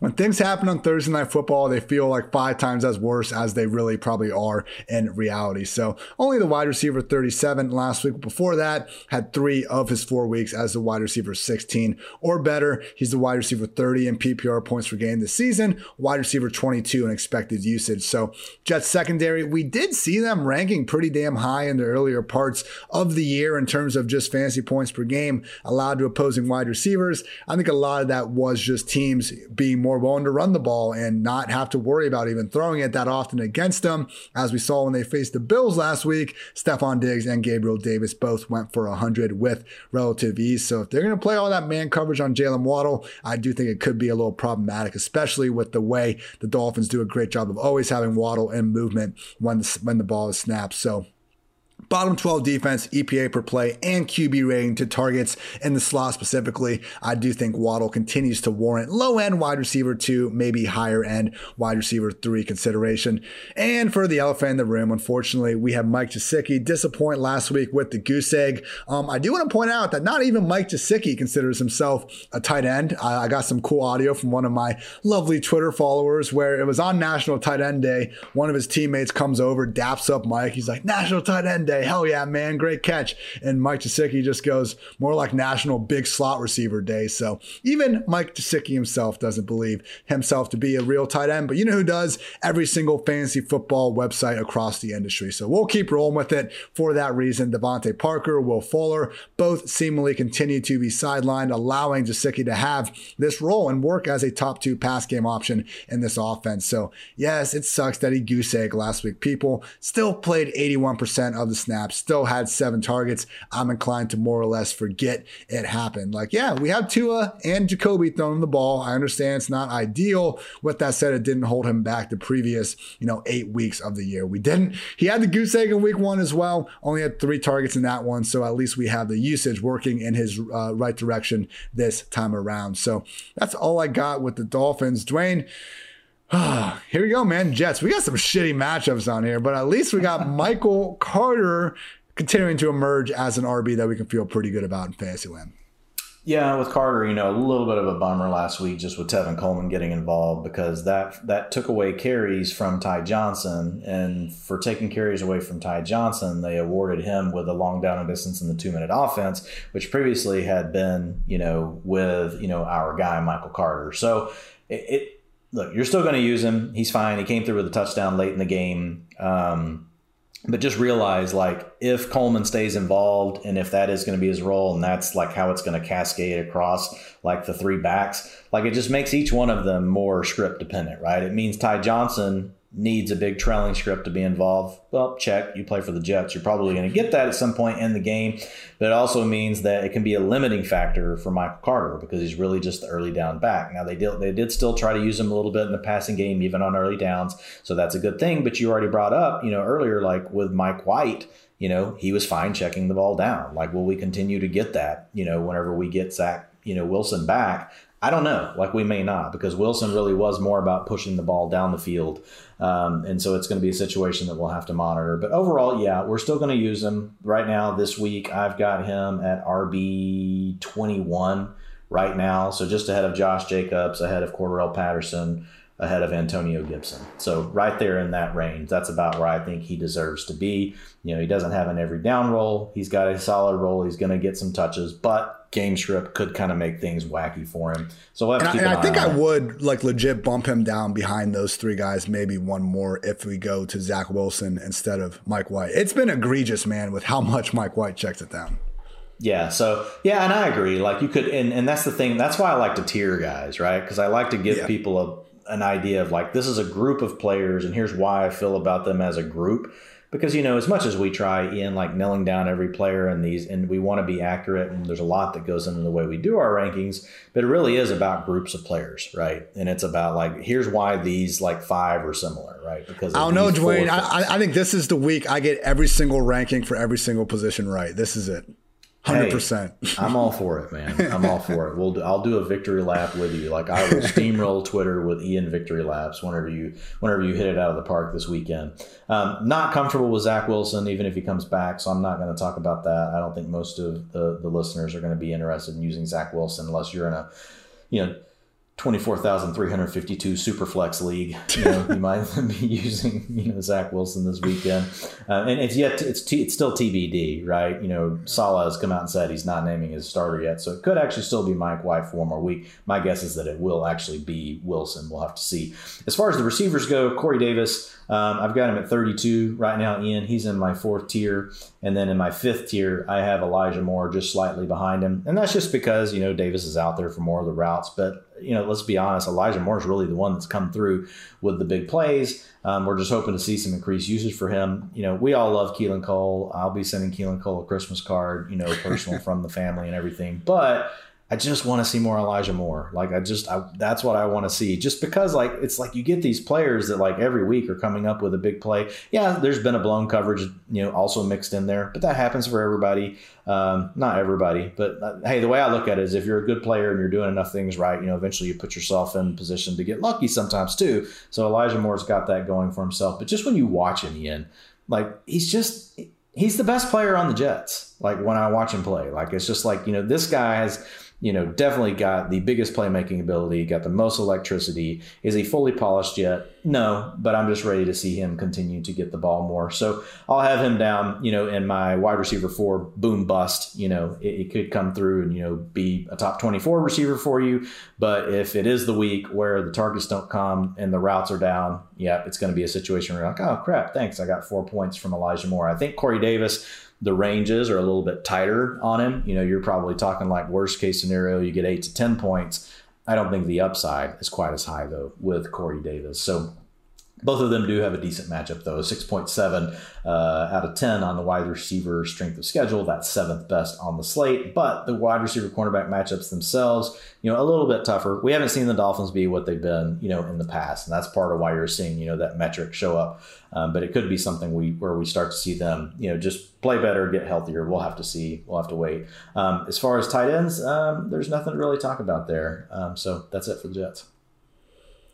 With Elijah Moore, like, I just don't understand why he's still working behind even Jamison Crowder, who's fine. Like, I'm not hating on Crowder. The Jets made Crowder take a pay cut this offseason, which I thought was ridiculous from the start. He's been one of their only, like, consistent producers over the past few years. It's not like the Jets are, like, out there spending enough money to really be pressed up against the cap in the first place. But if you're going to make him take that pay cut, then you're going to pick Elijah Moore 34th, like 2 picks away from being a first-round pick. And now you're playing him behind the guy you had to take a pay cut. Dwayne, I'm not an NFL coach, and maybe that's the reason why I'd be playing Elijah Moore over Jamison Crowder. But I just can't wrap my mind around some of these decisions. But it is what it is. I agree with all the fantasy ranks. Saints at the Eagles. Philly sitting as a 1.5 point favorite. Opened actually with New Orleans as a 3.5 point favorite. Line moving all over the place in this one. Game total is down to a week low, 43.5 after opening at 48. So Haven't heard specifically if it's going to be Trevor Siemian again. And I agree with kind of what I've seen the consensus narrative be on Siemian from Sean Payton, from media members in New Orleans. Like, Siemian isn't the problem. He did a good job bringing them back last week. He's done a good job bringing them back every week. Only Tom Brady somehow has a higher PFF passing grade in the fourth quarter than Trevor Siemian. But the other guys say the same thing after talking about how Siemian isn't the problem. It's that they don't have enough weapons. So how could you expect Siemian to really elevate everyone when they don't have enough weapons? And I don't. But we also know the weapons aren't really improving anytime soon. Michael Thomas isn't coming back. Alvin Kamara is out of the picture, at least for the time being. So if Siemian isn't the problem and it's the pieces, and you know that the pieces aren't going to elevate them, what are we doing here? Let's get Taysom Hill in there and just try to be a different, unique offense and run the ball. So I just, again, don't really understand what we're doing with Siemian, because it seems like you at least have a potential untapped ceiling with Taysom Hill, whereas we know what we're getting here with Siemian and these weapons, and it's honestly not much. You can stay competitive against just about anyone, make them play an ugly game, maybe mess around and win a couple games. They beat the Buccaneers. They almost beat the Titans. Like, they're not a bad football team by any stretch of the imagination. I just don't get the fascination, the fixation over Taysom Hill for literally like the better part of the last half decade, only to suddenly play Trevor Siemian ahead of him when you don't have Jameis, when you don't have Drew Brees. But that's what they're doing. So because of that, Deontay Harris, Marquez Callaway, Traquan Smith, I think they're all reduced just to kind of wide receiver 5 darts. I mean, wide receiver 4 if you want to be generous, not guys that you're going to feel good about putting in any single starting fantasy football roster. So really things are just spread out between them. Your guess is as good as mine in terms of which one will score during any given week. Adam Troutman, we mentioned on the waiver pod, like, the usage has been going the right direction. Would really be careful about this next week though, everyone, because we've seen the drops play a factor already this year. And I just say that in terms of he hasn't exactly built himself like this super long leash, in my opinion, at tight end. And for him to basically not lose the game straight up, you know, it's well, it's 1 2-point conversion they would have needed to tie it, but to have that false start, like, he ended it, that's for sure. So don't want to mess around with Troutman this week. And because of that, once again, only the running backs matter in New Orleans. So Kamara, obviously, if he's healthy, we're starting him with confidence. And we need to do the same thing with Mark Ingram. RB8 last week in relief, played over 80% of the offensive snaps. Look good as a rusher, look good as a receiver. I did not expect in the year 2021 for soon-to-be 32-year-old Mark Ingram to be out there handling a 3-down role. Saints are apparently okay with it. So, Dwayne, where do you have Ingram? Because I wrote down he should probably be a top 15 option. I understand if you got some other guys around there, but at a minimum, he needs to be top 20, firmly in that RB2 range. If Alvin Kamara doesn't play, like, I'll have him at 13 or 14. Okay, cool. That's what we're still kind of waiting to see what's going to happen with Kamara. No real update on that front yet. But yeah, I think he deserves to be right there, borderline RB1. You know, He was heavily involved in the passing game last week. I mean, he was an every down back. Like, he had short down distance, all of it. And he knows their offense. Like, and when you look at Sean Payton, he trusts them. He trusts, Mark Ingram. So it was kind of funny because I was like, sometimes you get tagged in like these like questions, like who to start, like, and there's a poll and they tag a bunch of people. Yes. And there was one last week, we can't answer all those, but I try to jump in, where I can. I think the question was Javonte Williams or Mark Ingram. And I'm like, Mark Ingram all the way. I think you may have even been tagged in the same one. And it's the same thing. Like, he's just, you're going to have a player that's going to be out there 75% of the snaps. You're going to see, probably somewhere between 8 and 15%, of the targets, and he's going to get 60 to 70% of the rushing attempts. So now Ty Montgomery was probably going to be a little more involved in that game before he broke his finger, and where it was pointing completely the wrong direction. That could have derailed Mark Ingram a little bit last week from what we thought his role was going to be. But now heading into this week, I feel really good about him if we do have Kamara inactive. Now, Dwayne, with the Eagles, it looks like Miles Sanders is going to be back. I saw Jared Evans, our PFF, lovely social media guru. And basically, I think it was like from an Instagram or something, but Miles Sanders was a picture of himself saying like that he is back. So This brings up a lot of questions because with Miles Sanders in weeks 1 through 7, the Eagles threw the ball on 67% of their plays in non-garbage time situations. That was the 5th highest pass play rate in the league. But over the past 3 weeks without Miles Sanders, they are dead last at just 40.6%. So, Dwayne, what are we doing with these running backs if Sanders is back? Do we think they're going to go back to passing it? Because that doesn't really seem likely. But then again, if they keep running it, do we really think Sanders is all of a sudden going to take over this role? Or are we looking at just the 4-back committee straight from hell? Yeah, I mean, I think we're going to see them continue to run it because they're winning, right? And they've actually had a game mixed in here where they were behind by 4 or more points for over 50% of the snaps, and they still stuck with the run. So really what we're seeing them now evolve to is they really want to be the old version of the Ravens offense, right? They want to run the ball, anywhere from 55 to 60% of the time. Jalen Hurts obviously helps make that possible because he's second in the league in design rushing attempts for quarterbacks. At 23% of the attempts from the Eagles go through through Hurts's legs.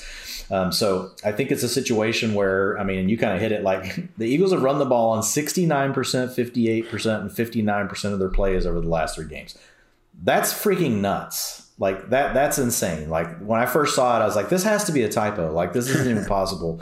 That's what we're dealing with. I think it'll be closer to like 55% as the games are more competitive, right? Overall, but still 55 to 60% rushing is like huge. Like you'll usually get 1 or 2 teams in the league every year that will do that. And it's usually the Ravens. We used to see the Seahawks do it back in the day. We saw the Panthers do it back in the day. And some teams just get some really good efficiency and they kind of get their mojo going. And that's really kind of where the Eagles are right now. They're looking pretty good, actually, despite the fact they're not throwing the ball as much. They're much more efficient with it. We saw it happen for Devonta Smith last week. But real quick with the backs, yeah, man, with Miles Sanders back, I actually wrote about it in the utilization report, which came out today. And, I actually think he's an interesting buy low, Ian, just because here's why. Most people value him as a running back 3 right now. So my thought is, even if he doesn't come back and get the every down role, which he probably won't, right? If he doesn't come back and get the every down role, the increased size of the pie that we have with the Eagles right now is probably going to give him just as many carries as he was getting before when he was the every down back, because they weren't throwing it to him and they weren't running enough to really get his stats up to where we needed them to be, despite the fact he was on the field the whole time. But if by some chance he does carve out a bigger portion, or if he does go back to being a near every down player in this offense, man, that would be a sky high ceiling. Then we would be talking about Miles Sanders every week in the top 12. So that's the way I look at it. You go buy low now. Worst case is he stays in a committee, but the pie's big enough. He probably gives you what he was already giving you, and you can, and remember, the key is you're paying an RB3 price. Don't go overpay. If you have to overpay, just don't do it. But if you can get him for the price of what an RB3 should be, and then all of a sudden, like something happened, and look, injuries, we've seen it how many times this year. For all we know, Jordan Howard gets hurt next week. Not that we want him to, but if that happens, okay, all of a sudden that's more carries for Miles Sanders. If Boston Scott is out, I think what will happen is it's going to be Sanders really playing Boston Scott's role that he has right now. Then I think it's going to be Jordan Howard staying in the role he's in, and we probably see Gainwell continue to do what he's doing, and it'll be Boston Scott that's the odd player out. Or you could see Boston Scott take over Kenneth Gainwell's spot, right, and it ends up being Gainwell being the odd player out. So it's going to be some version of those things, but I think there are paths for Miles Sanders that could just include luck, right, that all of a sudden you're in this heavy rushing attack with a player that we know does have talent. Is he the best at reading his blocks and all those things? No. But if you're going to get volume like you're getting in this offense, I would love to see this thing just turn into Miles Sanders and Jalen Hurts. Like then we would be in a really good spot with it because there is enough rushing volume there to really, get you through. But Dwayne, I think like the way you described kind of the process of buying low on someone is perfect here, because Sanders, it wasn't like he was just busting with a bunch of opportunity early on. He was only the RB38 in expected PPR points per game in weeks 1 through 7. Like he just wasn't getting the rock. So some of the other guys we've named as buy low candidates, like over the past month or so, Javonte Williams, Chase Edmonds, Josh Jacobs. I'm not saying they've all, been complete smashes or anything, but each time it was like, okay, buy them as the RB3 that they are. And if you continue to have that production, okay, you got an RB3. You're not killing yourself over it. You're feeling good enough about that. But the potential for so much more is evident inside their respective offenses. So with Sanders, you're fine if he's on the squad. Maybe you're not getting this top 15 guy that someone drafted them to be, but you didn't pay that for him. You paid for him as an RB3, and God forbid they give him this backfield. All of a sudden, we're looking at a hell of a lot more. Yeah, and you're not trading for him to even get him in your lineup this week. Unless you're just absolutely strapped, then you may throw him in there as a what the heck kind of player. Yeah. But yeah, I agree with everything you just said. So that's kind of the process, the way you want to think about it. Okay, what's the worst case that can happen here? What's the best case? I think the worst case is you still get the production you had before. It's just coming through a different way, right? It's not an every down back thing. So it's just the bigger pie. As far as the receivers go, man, we did have Dallas Goedert get injured last week, with a concussion, so he left the game. We'll have to keep an eye on him. But his utilization has continued to look great. It was just an injury thing. So he'll be fine. And what we like is it has really condensed around just Devonta Smith and Dallas Goedert over the past several games. And what's been nice, Ian, is even though we're not getting all that passing volume we were before, we're just seeing more efficiency out of the offense. So it's just really creating, a different way that defenses are having to start thinking about the Eagles. But if you look at Devonta Smith, man, he's really kind of turned into a target funnel, 38% and 27% of the targets over the last 2 games. So that underlying wide receiver 2 utilization has really been there all year. It's just been now he's kind of starting to blossom and bloom. He has struggled, surprisingly. And I actually went back and started watching these just because it kind of was throwing me off. But against press man single coverage early in the season, he had only been open 23% of the time. But what we've seen over these last couple of games, he's actually been improving. And last week, man, he really overcame those demons, because if you look at Sunday, he had 4 looks like that. 3 of them he got open, 4 receptions, 66 yards, and 2 touchdowns. So even the one that he didn't get open, his quarterback didn't care and still got him the ball. So that was really good to see that from Devonta Smith. And that's really what we expect from Smith, right? He's a good technician. He knows how to get a release off press on the line of scrimmage. He's a separator in the way that he runs his routes. So it also could just be he and Hurts are getting into more of a, to me, when I look at Devonta Smith, he's a timing receiver, right? He's going to be coming out of his break. He's going to create separation at the top of his route. You want to get the ball out and have it to him. It's not really, hey, I want to sit back here forever and be thinking about it a long time and try to throw it to him once I see he's open. He can do that, but really the strength of Devonta Smith's game is really the things that we're seeing them try to use him to do over these past couple of weeks. So I think that that's very encouraging. And if you look at, Smith on the week this week, I've got him just outside my top 24, Ian. I've got him at 26.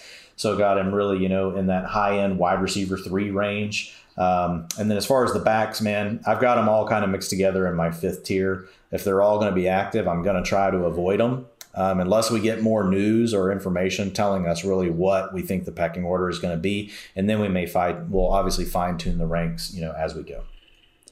Bengals at the Raiders. We got Cincy now as a 1-point favorite. Actually opened with the Raiders as 4.5-point faves. Game total resting at 49.5. So mentioned this before. I forget what matchup we were talking about, but it was if the Bears were going to embrace cover 0 or not, even though we know that that's one of the things Lamar Jackson has really struggled with. Raiders did not change their philosophy to go try to do what Mahomes had been struggling with, and accordingly got absolutely torched. So the Raiders run more cover 3 than any other defense in the NFL. And it's not even close. It was over, I think, 100 coverage snap difference between them and the second place team, the Seattle Seahawks. So Joe Burrow this year against cover 3, 3rd in PFF passing grade, 12th in big time throw rate, and 4th in yards per attempt at 9.1.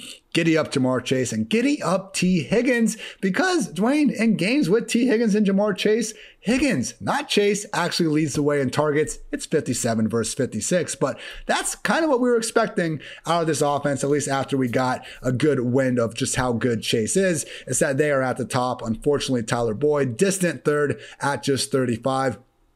He's the odd man out. It was a situation where I think we could have hope to see 1A, 1B, 1C. No, it's 1A Ja'Marr Chase, but I think it's still 1A, 1B between him and Higgins. It's not as 1, 2, 3. I know I'm throwing a lot of numbers around there, everyone, as it might have looked like when Ja'Marr Chase was just going off in the earlier parts of the season. We got to remember a lot of that was with Higgins' sideline. So I'm not saying Higgins is going to outperform Chase or anything. If you look at the air yards that were going along with those targets, Chase is the number one guy in Cincinnati, but I continue to think that the T. Higgins true breakout, comeback season, whatever you want to call it, it's more of a matter of when, not if. So in this spot, he's a wide receiver 22 in expected points per game, only wide receiver 3 in realized. I do think we could see Higgins start to get back on that regression train in the right direction. So start Chase, start Higgins.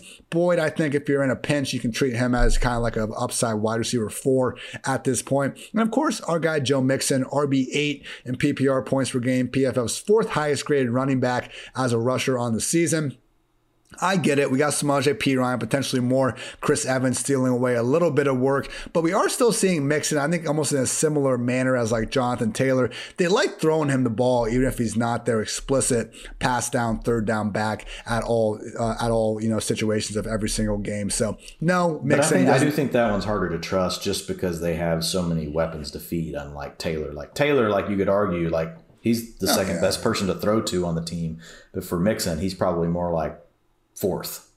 Right. And look, Taylor's a top 3 fantasy back. I think Mixon's like a borderline RB1 at this point. So I'm not trying to put them next to each other by any stretch. But when we see the Perine and potential for Chris Evans to get more involved, I would just say that, again, this isn't a situation where I think it's quite as dreadful as you can make it out to be. Last 3 full games that Mixon has had, 6 targets, 5 targets, and 5 targets. So I know when we have some of this stuff where it's a little bit less sticky than the 2-minute, but we have seen him have. It was going into last week. I believe he was tied for 11th in first read targets among the running backs. Not the craziest stat, I get it, but we have seen them at least make an effort to get Mixon the ball one way or another, and hopefully he could be back to actually having a role a little bit closer to what he had in weeks 1 through 4 compared to weeks 6 through 9. Obviously, he was playing really banged up after suffering, I believe it was that knee injury 3 weeks or 4 weeks into the year. Could have been an ankle as well. So Joe Mixon, continue to get him in those starting lineups. Could be a sneaky big day for Joe Burrow.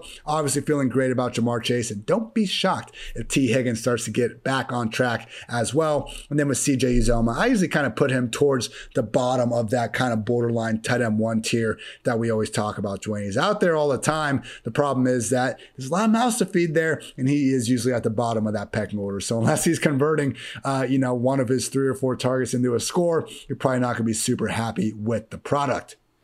Now with the Raiders, mention this, man, it has been rough over these last 2 weeks without Henry Ruggs. I know we saw DeSean Jackson get in there and make a big catch. Wasn't exactly sure what to do once he caught the ball, but maybe he can help provide that lid-lifting presence for the offense in the future. We're going to need it because whatever they've been doing over the past 2 weeks has not been working. Yeah, I mean, look, if you're in a super deep format and Jackson's available, I'm trying to get him with just a little bit of fab this week. And the reason why, these other receivers just can't, they're not doing it, Ian. They're not able to win outside. When you look at Bryan Edwards, in his single man press coverage this year, not good. If you look at him just in single man alone, he's only getting open 28% of the time. That's well below the league averages. And look, it's just something we've seen when you watch Edwards. He's not a great separator. And Derek Carr, let's be honest, it could be a fit thing. It may not all be on Bryan Edwards. Derek Carr is not really someone that wants to throw a bunch of contested balls, right? He prefers to throw to the player that's open, and that's fine. That's Derek Carr's thing. That's what he feels good doing. I just think DeSean Jackson, of all the receivers on the roster other than Hunter Renfrow, who gets to work underneath from the slot, is the guy that probably could give him, some of that mojo as far as actually creating separation down the field. He did not get to play enough last week, only 12% of the snaps, but he was targeted on 20% of the routes that he ran, and I do expect that will grow. I don't think that DeSean Jackson is ever going to be a 90% route player on this team, but I think he could get to 60 to 70% and really be the main target when he's on the field in situations where, they're trying to stretch it.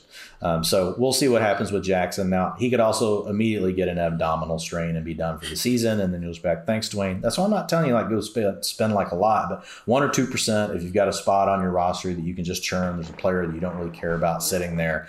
And you can just move on next week if we don't see him get a little bit more work. But this is more about an indictment on the other receivers. It's less about Jackson at this point in his career and just like looking at the rest of the team. And they need something, Ian. They need something. Teams are doubling up on Waller now. He's seeing help and a lot of coverage.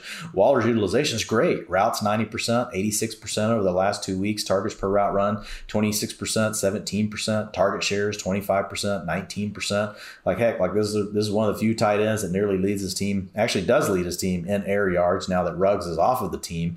End zone targets, 32%. He's the guy they look to on 3rd and 4th down. Like Darren Waller's getting everything. It's just been a little bit of a struggle because teams are really focused on trying to take him away. So they need something else. And I think Jackson is the player that could potentially give you that. As far as Derek Carr this week, I do have him right now ranked just outside my top 12. You guys have already heard me talk about this a couple times on the show. There's some players there I'm playing around with, including Justin Fields, Kirk Cousins. But I think Derek Carr, Kirk Cousins, Justin Fields, all kind of belong right there in that tier probably for me together. I do think that there's a sneaky chance that this is a shootout game. We know the Bengals can get things going on offense. And Derek Carr, like really whenever you look at him, even, once we've lost Henry Ruggs, like he still hasn't been terrible. He's just one of those, he is truly what I call like that high end 2 quarterback that gives you, a weekly quarterback. He could give you a spike week, right? He comes up with some of these big plays. He's a very accurate passer. And so when you look at him over the last few weeks, he's finished as quarterback 14, 18, and then 8. He started off the season much hotter. Ian and I were pretty high on him. He was 9, 8, and 11. Hit a rough patch there, right, where he was 24 and 31, but then 12, 14, 18, and 8. So he can still get it done. I think this is a potential spot where you get a shootout. It's tough because we don't really love the receiving options, but that kind of takes me back to the thing with Deshaun Jackson. As far as the ground game with Josh Jacobs, I've got him ranked this week in right at running back 21 right now. So in that tier 4 that we talked about earlier, right around Michael Carter, Cordarrelle Patterson, Antonio Gibson, got all of those guys right there together. Could see Alex Collins sneak in just behind them if we get another week with Chris Carson out, because we didn't see, we didn't see Penny last week, for the Seahawks. So that's where I'm at on Jacobs. Got a pretty good matchup. Running back strength of schedule is a 7.3 out of a 10. And so that's 6th best on the slate this week. Got a above average offensive line run blocking advantage this week as well. And obviously, whenever we talk about the Bengals, they're giving up 28.6 PPR points per game. 2 backs. Now we know Jacobs will share the backfield, but what was encouraging is over these last couple of weeks, he has been out there in a little bit more routes. They're throwing the ball a little bit more on the early downs. Kenyon Drake is still coming out and getting the long down and distance work, 2-minute offense. And then Jalen Richard, he's also working in. Jalen Richard's kind of like this fly that's flying around right now. And I don't want to slam anything really loudly in because I know like when you bang the table, like, we've had some complaints that we may cause an auto accident. So I don't want to do the fly swatter really loud, but that's basically, that's Jalen Richard. Like he's just the fly that's annoying everybody. He's doing just enough to make it kind of still a little bit from Jacob, still a bit from Kenyon Drake. But I will say with Drake, like his role is more back to what it was early in the season. We got to a point there where it's like, what the heck? Like, what are we doing with Kenyon Drake? We can just drop him. At this point, I do think he is more in that, think of him as a passing down back, right? You get in the right kind of script, you can get a little bit out of Drake. The problem is it's kind of a tight needle to thread because they could also want to, in that scenario, which he gets the most value out of, he kind of gets capped because Jalen Richard does get used a little bit more. But Richard's usage has come down, so I feel a little bit better about Drake. I'll have him in my tier 5, so he'll probably be like around running back 40. I don't even have a number next to him yet. I haven't gotten that far down my list. Not going to use any of these receivers this week. Jackson's just a wait and see thing. Folks, Waller is Waller. I already kind of highlighted what's going on with him and why he's having some of the challenges, but the utilization is still elite, and you just have to lean into it. Like, you don't get tight ends that get to run as many routes, that get as many targets as Darren Waller. It's eventually going to come through for you. I've had multiple tweets to me, because I have the Darren Waller buy low a few weeks back. What the F is going on with Darren Waller? So, look, he got hurt, guys. Like, he came back week 9 and he gave you a 4 spot. Yeah, I get it. This last week he gave you a 20. So there are struggles, but man, I'm just telling you, like, it's hard for me to name many tight ends despite all this that I'm starting over Darren Waller. I can name for you Travis Kelce, maybe Kyle Pitts, but even then, like right now, I have Waller ranked second in my ranks for the week, ahead of George Kittle, ahead of Mark Andrews. Then I got Pitts. Then I got Gesicki after that right now. I mean, Waller caught a 10-yard touchdown last week. Got called back, Unfortunately, yep. there was a holding penalty that had to nullify it. So with you, 100%. Except for the fly thing, I can't relate. You know, I don't like to brag that much on here, but I really am one of the best fly swatters in the entire world, and they just don't really come around my resume. And you never make a noise with it? Anymore. Oh, yeah, I am. Dude, you give me that. It's one shot, one kill with me. It only takes one. It's just well, it only takes me man. one shot, but it's going to be really loud. I mean, you know, it's I you can't just relate. hear a random. Okay, cool. So Sorry, man. Got green light from Harditz here. McFarland problems, man. I don't know. I don't see the flies anymore. I don't know if they talk to each other or what, but they know if they come through. You know, maybe it's because after I usually after I kill a fly, I like to let it kind of sit there for a while, let the other flies know what's going to happen if you roll through. So just something to keep in mind. Good strategy. I'll use that. I like to just have dead flies laying around on my desk.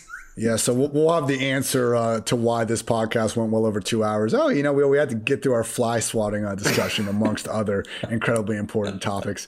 Cowboys at the Chiefs, Kansas City, 2.5-point favorite, opened at 7.5. Public quickly just decided that was ridiculous. Game total is at 56. Dak Prescott has been lethal this year when throwing the ball in more than 2.5 seconds. You cannot give this guy time.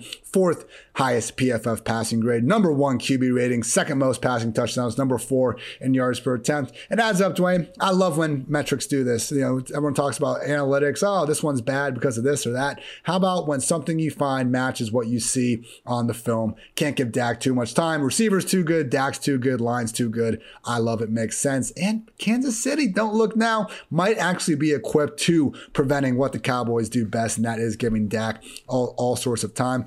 Number 6 in quick pressure rate this year. That's defined as getting pressure in fewer than 2.5 seconds. That's usually that threshold we're using based on the average release point. So if Tyron Smith, who has missed these last 2 weeks with the ankle injury, is not in the picture, keep an eye on how quickly Dak is forced to get rid of that ball. Again, this Cowboys offense looks and I think is the best unit in the league when they're at full health. When we have seen them have some problems, it's been because Dak, I think, a little bit too worried about when that pressure is going to get there. So something to keep an eye out on that. Maybe it's Zeke week because that can be another way to slow down that pass rush. As we know, Chiefs bottom 6 in PFF team rushing grade, yards before contact per attempt, yards per carry, period. This is just truly a bad run defense. So I think Zeke, Pollard to a lesser extent. I mean, Pollard has these good weeks now and then, but ultimately you look at his finishes over the course of the year, far more outside the top 30 than inside the top 30. So Pollard, I think he is a solid mid-low end RB3. Zeke, we're continuing to fire up inside our top 12 weekly running backs. They've always been playing a little bit banged up, but I think the overall lack of touches last week, more so just a result of them blowing the hell out of the Falcons and not really needing to force the issue. And we're feeling amazing about CeeDee Lamb and good about Amari Cooper and Michael Gallup. So wouldn't, be Cooper does this. He has a couple quote unquote down weeks, and we only need to go back 3 weeks ago to find the last time he had over 100 and a tutty. So liked what we saw out of Gallup last week. Dwayne, we talked about Dalton Schultz quite a bit on the review pod, so I'll kind of save most of that. But basically, when Gallup is back, we see Schultz take a true backseat and be this offense's number 4 at best pass game option. So I really think let's think, Dwayne. Dan Arnold, we're starting him ahead of Dalton Schultz, right?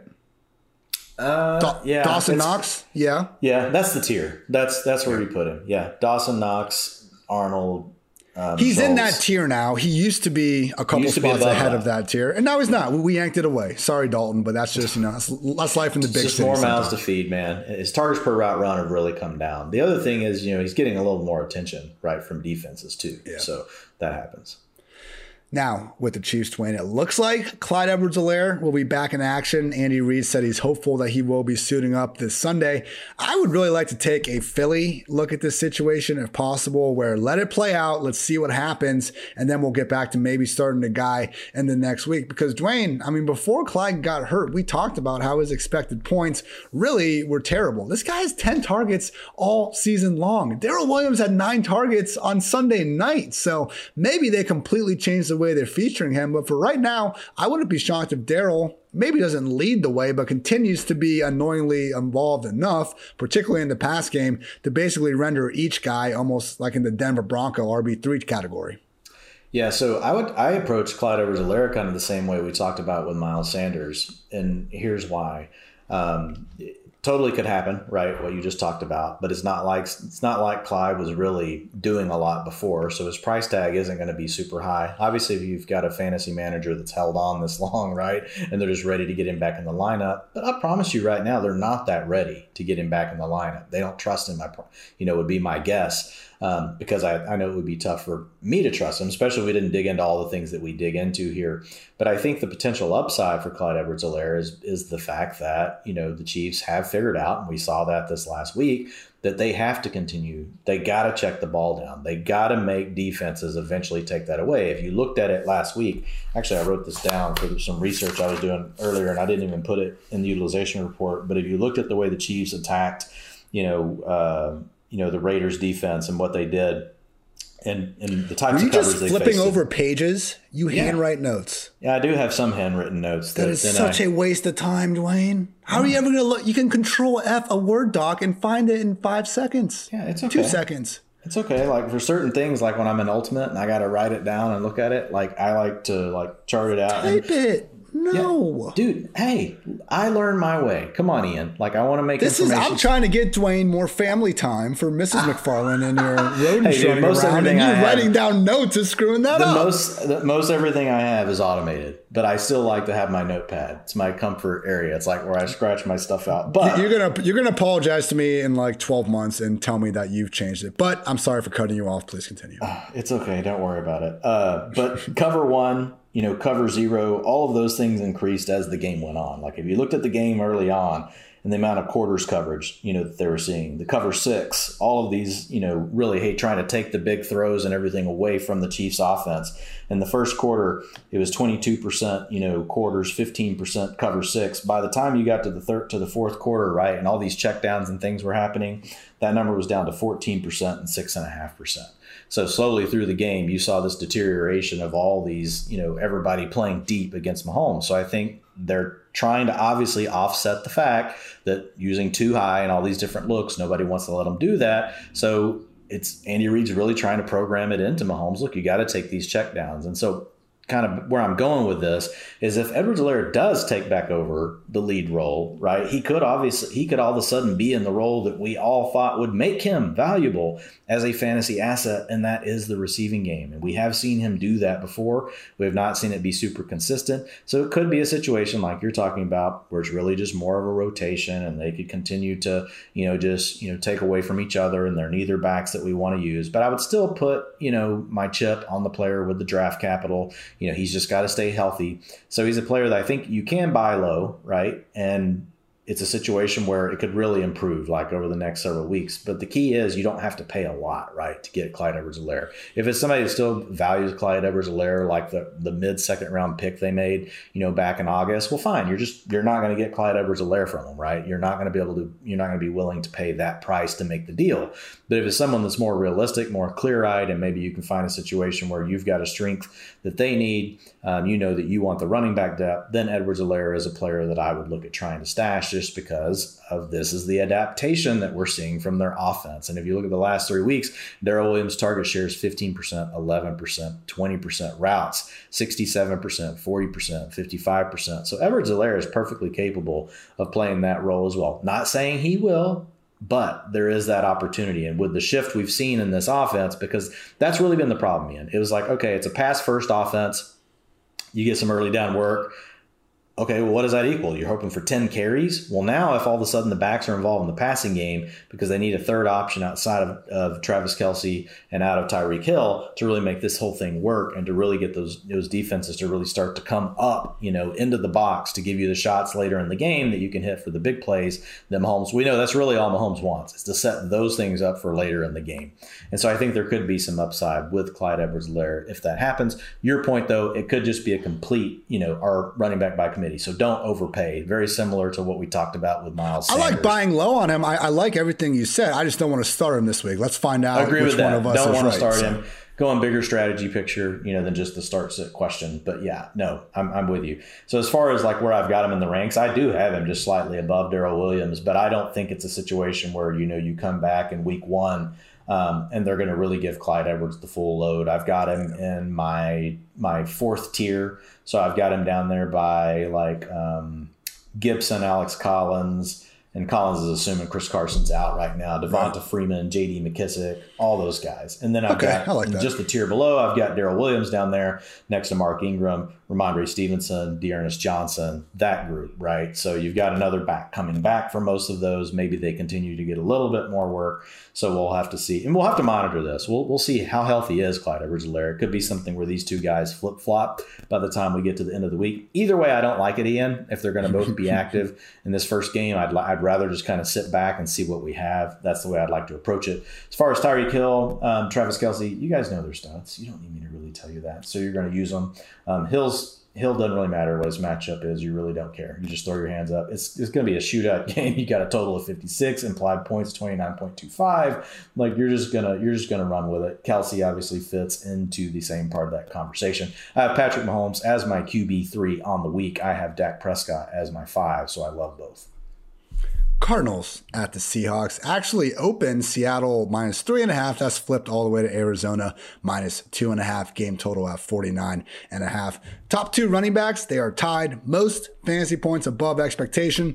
Jonathan Taylor and James freaking Conner. The guy has been great with his opportunities all year long. This is not a situation where Chase Edmonds managers can even really complain because Conner has just been that good with his opportunities. He will continue to be a locked-in RB1 for however long Edmonds is sidelined with this ankle injury. But like even before Edmonds was out, man, Conner's been a top 24 RB in 6 of the last 8 games that he has been out there. So absolutely crushing it. And now the floor is just higher than ever. I mean, the fact that Conner didn't bust last week when the Cardinals couldn't even, I think, climb to 200 total yards of offense tells you all you need to know. Throwing the Seahawks being the league's second worst defense in PPR points per game allowed to position. And you don't need me to tell you to start James Conner in fantasy lineups of all shapes and sizes.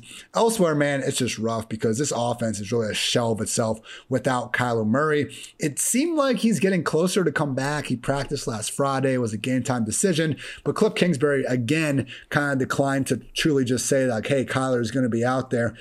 And I believe, as I pull it up, I believe their bye is actually next week. So it really could be until week 13 that we see Kyler, that we see Hopkins back in action. Yeah, their bye is in week 12. So something to keep in mind with that, because this offense without Kyler, man, it just becomes like the complete horizontal rate. This is no air yards going on with Colt McCoy. 5.9 yard average target depth. The only guy more throwing the ball in a lower target depth, Andy freaking Dalton this year. So Kyler Murray is at 8.4, which ranks 18th out of 43 qualified quarterbacks. So AJ Green, we have seen when they don't have DeAndre Hopkins on the outside, Green just cannot separate, cannot get open on his own. And when he is now relied on as the lead outside guy, he can't make that happen. Christian Kirk can make it happen, but it's just not that great that he's not getting the same sort of fantasy-friendly targets that I think he was seeing with Kyler Murray. Rondale Moore last week, just 33% of the snaps. And you might say, well, Ian, that's because he was coming back from a concussion and neck injury and it was a game-time decision. Then what's he out there to begin with, man? It's not an ankle. It's your neck or it's your brain. Let's not go and put this guy out there for a limited amount of snaps and say, oh, we're trying to keep him healthy. If you're truly worried about his neck and brain, he shouldn't be out there in the first place. But certainly can't play Rondale right now. So James Conner starting with all the confidence in the world. Christian Kirk, I think, deserves upside wide receiver 3 treatment. Otherwise, I am good with this offense, assuming Kyler and Hopkins are going to be out. Dwayne, Russ came back last week, was not cooking. And it was unfortunate, man. Tyler Lockett, DK Metcalf, number 1 and number 2 on the week in unrealized air yards. I admit that Russ did not look good. I mean, we could say that he is coming back, too early. Maybe he's not the same guy. At the same time, we can't really sit here and say we're benching Metcalf and Lockett. Yeah, I mean, I think you hit the perfect, note with just talking about their unrealized air yards. I've got DK Metcalf as my wide receiver 9 this week. I really don't care. I've got Lockett as my 20. Look, these guys both carry boom bust every week, but the booms are really big. And so you can't try to pick weeks that you're going to use or not use them. Obviously with Metcalf, you're never going to do that. I know we have some folks that I get a lot of start set questions with Tyler Lockett's name in them, so it's a normal thing. So I've got Metcalf at 9, Tyler Lockett at 20 right now. I put Tyler Lockett, in that range. I've got him below Brandon Cooks. but I got him right there with Mike Williams because that's kind of where we are with Mike Williams right now. And I've got him ahead of, like a Michael Pittman by just a little bit ahead of a Jalen Waddle. Like, I wouldn't argue if you wanted to start those two players over Tyler Lockett. Like, they're good in their own right, all in the same tier. But the bottom line is like Tyler Lockett can't be probably much further than like your wide receiver 24. He still should be in most starting lineups. Because believe me, you don't want to be the dude that's got Tyler Lockett on the bench whenever he does his 120 yards and 3 touchdowns thing. Like, you drafted him or you put him on the squad. Like, you need to have him out there unless you're just in a shallow format where you got a lot of other options. Russell Wilson I got at QB 11 for the week. It is a bit of a tough matchup this week against Arizona. It'd also be better if we did think it was going to be more of a shootout with a healthy Kyler. We may not get that. So this could be one of those games where it just kind of grinds to a halt. That's been the thing with the Seahawks, Ian, is we just don't get enough volume and it just continues to show through. Like, Shane Waldron was like the offensive coordinator I was the most excited about this offseason.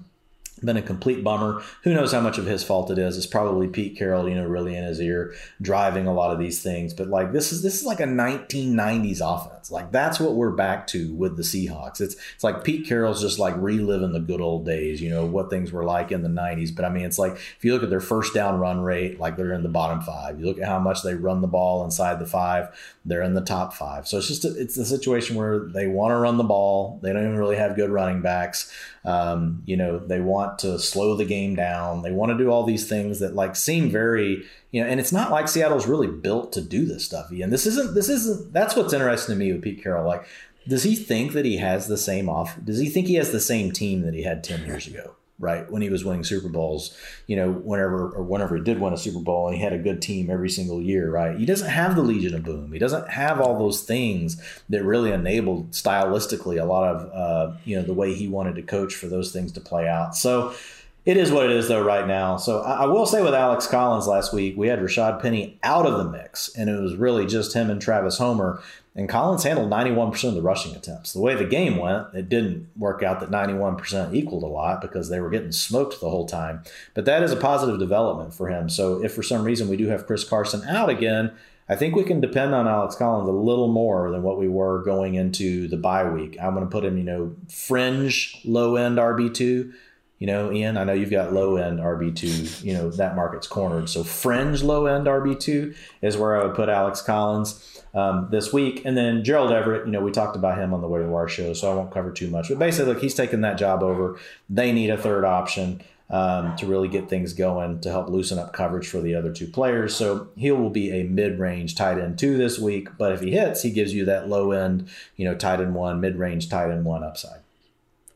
Got some barks out of PFF Lilly and Django the Chewini there. So never know, Dwayne. Gerald Everett week. Crazier things have happened. Real quick on the Russell Wilson thing, I read a really good article from Stephen Ruiz, always doing awesome work at The Ringer. I know he's pals with Seth Galina and our Too High crew at PFF. But basically, Stephen was breaking down just the difference with Russell Wilson and kind of why the marriage hasn't worked with Shane Waldron. And the big thing is that the offense Waldron wants to run is ideally supposed to consist of a lot of in-breaking routes, a lot of throws over the middle of the field. And that is where Russ historically just has not been down to target players. And you can say it's because he's shorter, lacks the confidence to throw these, timing throws in the tight windows. Whatever it is, he just hasn't been throwing consistently over the middle. So we've seen them almost abandon that idea here in recent weeks and just get back to the same offense they've been running for the better part of the last 10 years. So obviously easier to replace a play caller than it is to replace a franchise quarterback like Russ. You kind of wish they could have found a happier marriage though, because here we are and they are coming off scoring exactly 0 points. So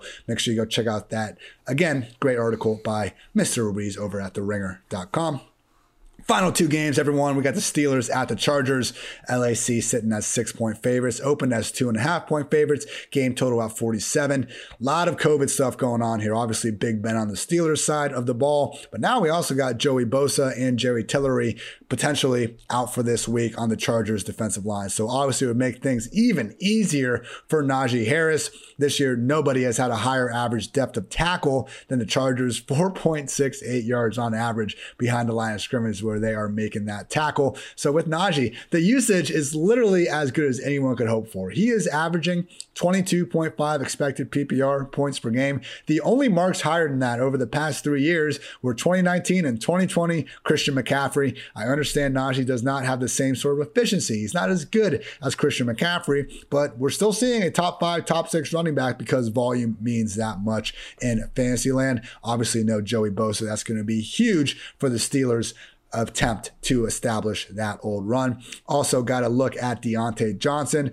I'm not going to take away too much from the targets last week of Mason Rudolph under center. Diontae did still see 13 of them working as the number 1 guy. The 3 wide receiver set with Claypool out of the picture, Diontae, James Washington, and Ray McLeod. Also have Pat Freiermuth. Unfortunately, though, only 62% snaps. Ebron didn't come back into his normal role, but they also kept Zach Gentry also, heavily involved because, of course, you got to do that. So with Freiermuth, he still had 9 targets, but I'm wondering how much of that was Mason Rudolph throwing the ball 50 times and how much of that was Freiermuth still being a featured guy in the pass game. So I'm not worried about the fumble at the end of the game. I'm not worried about Freiermuth, not having the talent to make the most out of it. We're just looking at that opportunity, Dwayne, and at tight end, we got to hit certain numbers, and he is at risk of not hitting those as long as Ebron is going to be active. So Freiermuth, I think, if you want to be kind, you can put him in that Dan Arnold kind of that tight end 1 borderline tier we've talked about several times already. I might even put him 1 spot below that because, again,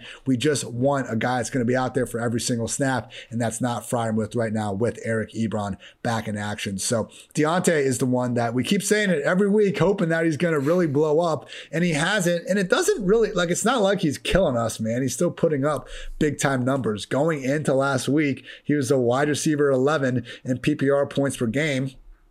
As I pull up what he actually finished last week, what was he? Yeah, he was the wide receiver 12 last week, and it felt like it was a disappointment. So that's just the Diontae Johnson experience, but we're getting so many damn receptions that it doesn't matter if he's going to drop a ball here, fumble a ball there. So Chargers, yes, they're much worse against the run than they are the pass, but we've also seen Justin Jefferson and Devontae Smith show over the past 2 weeks that this is a secondary that can be had as well. So banged up. I think Diontae Johnson, Dwayne, you talked about seeing Tyler Lockett and a bunch of start-sit questions. I see Diontae in those as well. And it's no, you start Diontae every single week, no matter what. Continue to do so. Same thing with Najee. And that's all I got for the Steelers. Dwayne, let's talk some Chargers because I know it's been rough for our guy, Mike Williams. I would invite everyone to go check out PFF's own Seth Galina's piece on PFF.com talking about this offense and the problems that they've had, largely because Lombardi, their offensive coordinator, is essentially asking Justin Herbert, who has truly one of the strongest arms in the entire league, to run an offense more set for 40-year-old Drew Brees.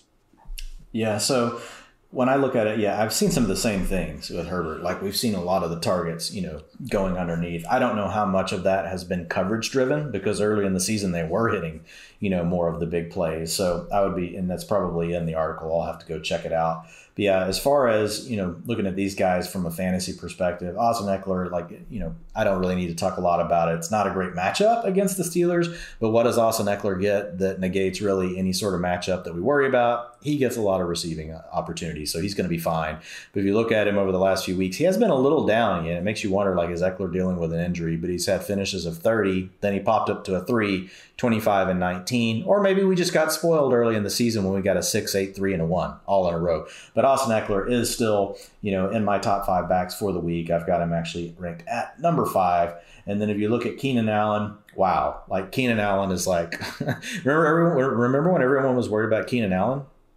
Ian, and they're all the way 2 weeks ago. It's all Mike Williams. It's all Mike Williams. No, it's not. 33%, 35%, 35%. What are those? Those are the target shares for Keenan Allen over the last 3 games. Guy is completely dominating, gets to work inside, gets the good matchups, one of the best route runners in the league, 75% open rate against single man coverage. That's freaking ridiculous. Don't even try to do that with Keenan Allen. Come on, defensive coordinators, what are you doing? He's just got to be sitting there thinking, it's almost like that. It's like that Peyton Manning, whenever Gruden ran the all out blitz, you got that old video. You serious, man? You serious? You just tried that against me? That has to be what Keenan Allen's thinking every week.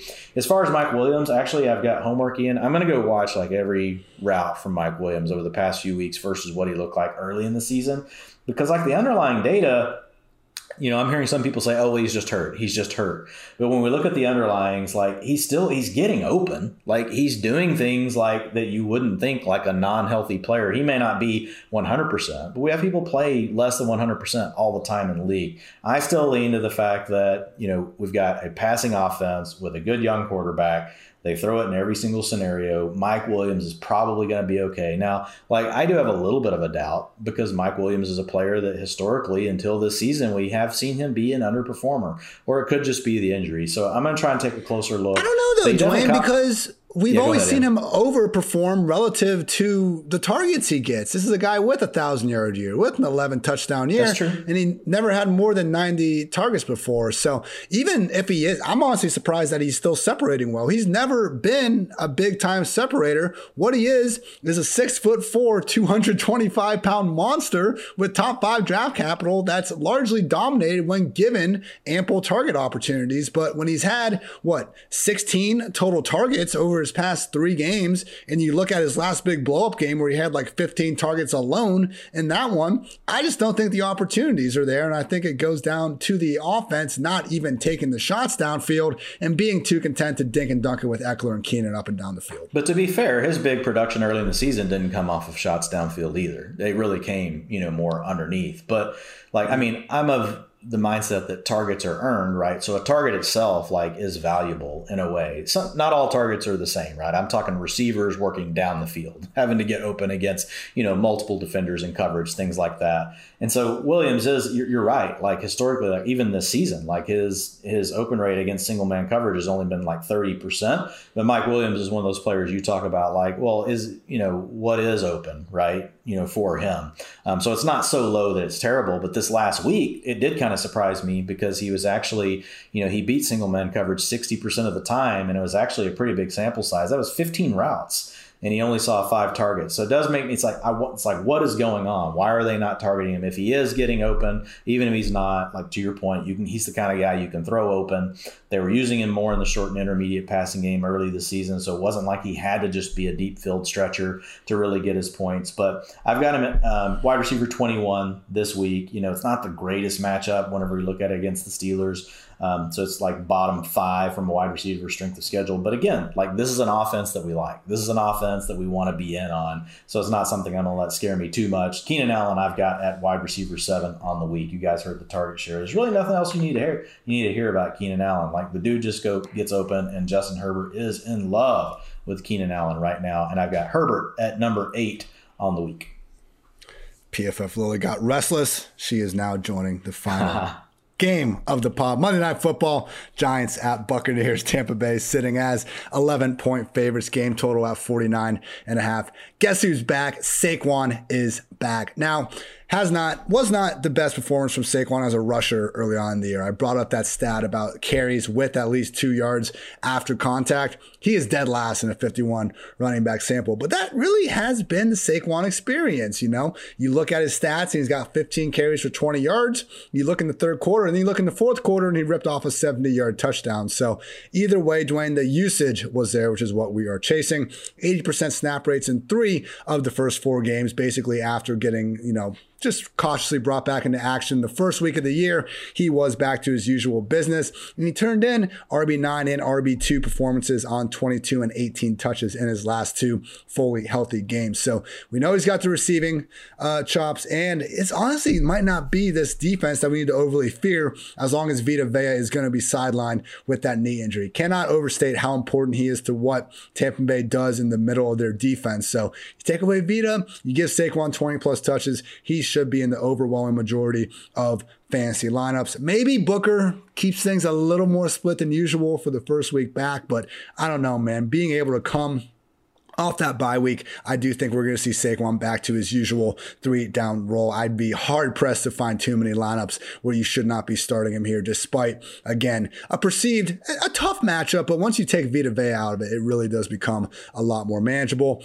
With the wide receivers, I hope it's Kadarius Toney. You hope it's Kadarius Toney. Does Jason Garrett care? I don't know. 7th in yards per route run in an 182-player sample. The only guys more efficient on a per-route basis, Deebo Samuel, Cordero Patterson, Cooper Kupp, Devontae Adams, Antonio Brown, and Jamar Chase. So because of this, Tony is tied for 99th with just 34 targets on the season.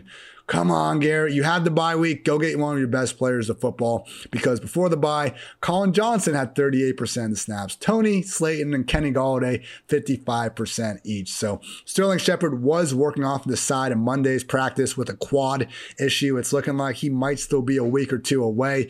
So, Dwayne, I'm hopeful Tony gets the targets he deserves. Will he actually get them? I don't know. So until we see some sign that he's going to get featured, I'd be hard-pressed to rank him higher than, in that maybe 28 to 35 range. Interested in your Tony thoughts and Saquon, and then give me some Tampa Bay stuff. But I realize that at this point, pretty easy to just read at least what's going on. I struggle to even get Tony that high unless we do know Shepard's going to be out, right? If Shepard's going to be out, then I think if Shepard's in, then we cannot get him that high. Absolutely. Right. So so we'll have to wait and see. But I think if Shepard's out, he's somewhere in that range. I prefer putting him more towards the low end, right, of the wide receiver threes, for the week. But if we get something with Shepard's out, he can jump up a little bit. If Shepard plays, like right now, I've got Tony down, like my wide receiver 45-ish. He's right around there. So he's like around a lot of guys that have talent, right? Elijah Moore, Kadarius Toney, Michael Gallup, but, they're sharing. They're sharing this workload. So that's just, these are players we know can all get it done. We'd like to see them get more work. Bateman, Ayuk, all in the same tier. So it's kind of that same mold. As far as the Bucs go, there's really not a ton to hit here. We know Tom Brady had a bad week last week. But guess what? You don't care. I don't care. He has a great matchup this week against the Giants. I expect him to completely shred them. They are favorites, but it doesn't matter. They're 11 points favorite because Brady throws the ball in every single situation well above the league average. If he's trailing, doesn't care. If it's a close game, doesn't care. If he's leading, does not care. Pedal to the freaking metal. Brady's going for all the records. Does not care about anyone else except TB12 and getting his team, back to the Super Bowl. So I expect to see that be the same. I do like Leonard Fournette this week, though, Ian. What I liked about Fournette last week is they gave the long down and distance and the 2-minute offense back to Gio Bernard, but kind of like it's almost like an under-the-table handshake. Hey, we're going to do this to you, Lenny, but guess what? We're going to use a little bit more in passing work on first and second down, and we're only going to give Rojo one snap. So it's actually going to be okay. You're still going to get your work, so you don't have to freak out, take your helmet off, like try to bash it across someone's head like you did a few years ago, and you ruined Dwayne's DFS slate that was going to be perfectness. Don't worry about that. Don't worry about that Dwayne McFarland guy. He's just negative, trying to bring you down in your life. We got you, Fournette. So got him at number 11 right now, Ian. Mike Evans, number 11 receiver. That's just a coincidence. And number 14 right now is Chris Godwin on the week. If we do get Antonio Brown back, which we don't know yet, it really sounds like we may not again. It's just he's just starting off the week as questionable. We'll have to wait and get more information. If we do, once we do eventually get Antonio Brown, back, then we have to drop these receivers down a little bit. As long as he is out, right, they're borderline wide receiver 1, right there, high-end wide receiver 2s every week. Once you get Brown back, I have to bump these two down more like a mid wide receiver 2, low-end wide receiver 2, and Antonio Brown really becomes like a high-end wide receiver 3 as soon as he returns. We'll also have to wait and see what's going to happen with Gronkowski. We did get him back, before the bye. He was only able to play a few snaps before he hurt his back. And last week we had him out again, starting off the week as questionable. For now, I don't have him in the ranks.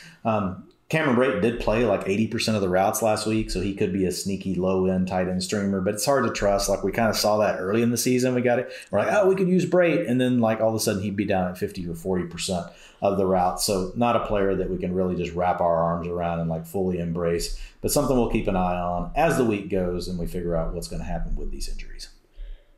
Yeah, man, that Fournette, for him to finish RB14 against a studly defensive line that we knew was going to make running the ball tough. And then for the Buccaneers to fall behind as much as they did, like that's worst case scenario for Fournette. And he finished as the RB14. Goes to show you what his new role is like in 2021, where Rojo's a non-factor and Giovanni Bernard really isn't stealing anywhere near as much target share as a lot of us maybe thought he would back in August. People, hope you enjoyed this special 2 hours and 30 minutes edition of the Special, PFF Fantasy Football Podcast. We are going with special, and we have another special deal. You can get 25% off any PFF subscription if you use code FANTASY. Look at that transition, Dwayne. That's why they pay me the medium bucks. Grades and data are live for every single player who logged a snap last week. Go check out the highest graded players from week 10. Dwayne's utilization report, my wide receiver, cornerback breakdowns, running back breakdown. All of our locked article content can be yours with a PFF subscription. Again, use promo code FANTASY for 25% off that sub. All the rankings Dwayne and I mentioned throughout here will be updated throughout the week, as will they for the rest of our fantasy crew. Also, everyone, Manscaped just launched new products, including their all-new Ultra Premium Body Wash and a 2-in-1 shampoo and conditioner. It's time to give yourself or someone who needs it the gift of beautiful skin, hair, and balls this holiday season. Go to Manscaped and use code PFF for 25% off plus free shipping. Again, 20% off and free shipping with the code PFF at manscaped.com. That's 20% off with free shipping at manscaped.com and use promo code PFF. And also, football fans, who's ready to score some free bets? Now you can when you bet on any NFL game this week with DraftKings Sportsbook, an official sports betting partner of the NFL. New customers who bet just $1 on either team to score can win $100 in free bets. When a team scores, you score. Download DraftKings Sportsbook app now. Use promo code PFF. Bet $1 on either team to score and win $100 in free bets. They score, you score. Promo code PFF this week at DraftKings Sportsbook, an official sports betting partner of the NFL. Must be 21 or older. New Jersey, Indiana, or Pennsylvania. New customers only. Minimum $5 deposit, $1 wager, one per customer. Restrictions apply. See DraftKings.com/sportsbook for details. Gambling problem? Call 1-800-GAMBLER. That's going to wrap up this special edition of the PFF Fantasy Football Podcast. Dwayne, anything else that you want to get off your chest that you haven't had a chance to already? No, I don't think I have any more words left, Ian. Do you? No, and I'm sorry, YouTubers. I know I've been blowing my nose and coughing this whole damn podcast. Still, hurt not injured. Still working my way back up to 100%, but I know it's probably annoying to look at. So hopefully the voice isn't pissing off too many people. But if it is, you can just blame your life problems on me. That's fine. I got a thick skin. So for Dwayne, I'm Ian. Thank you as always for tuning in. Until next time, take care, everybody.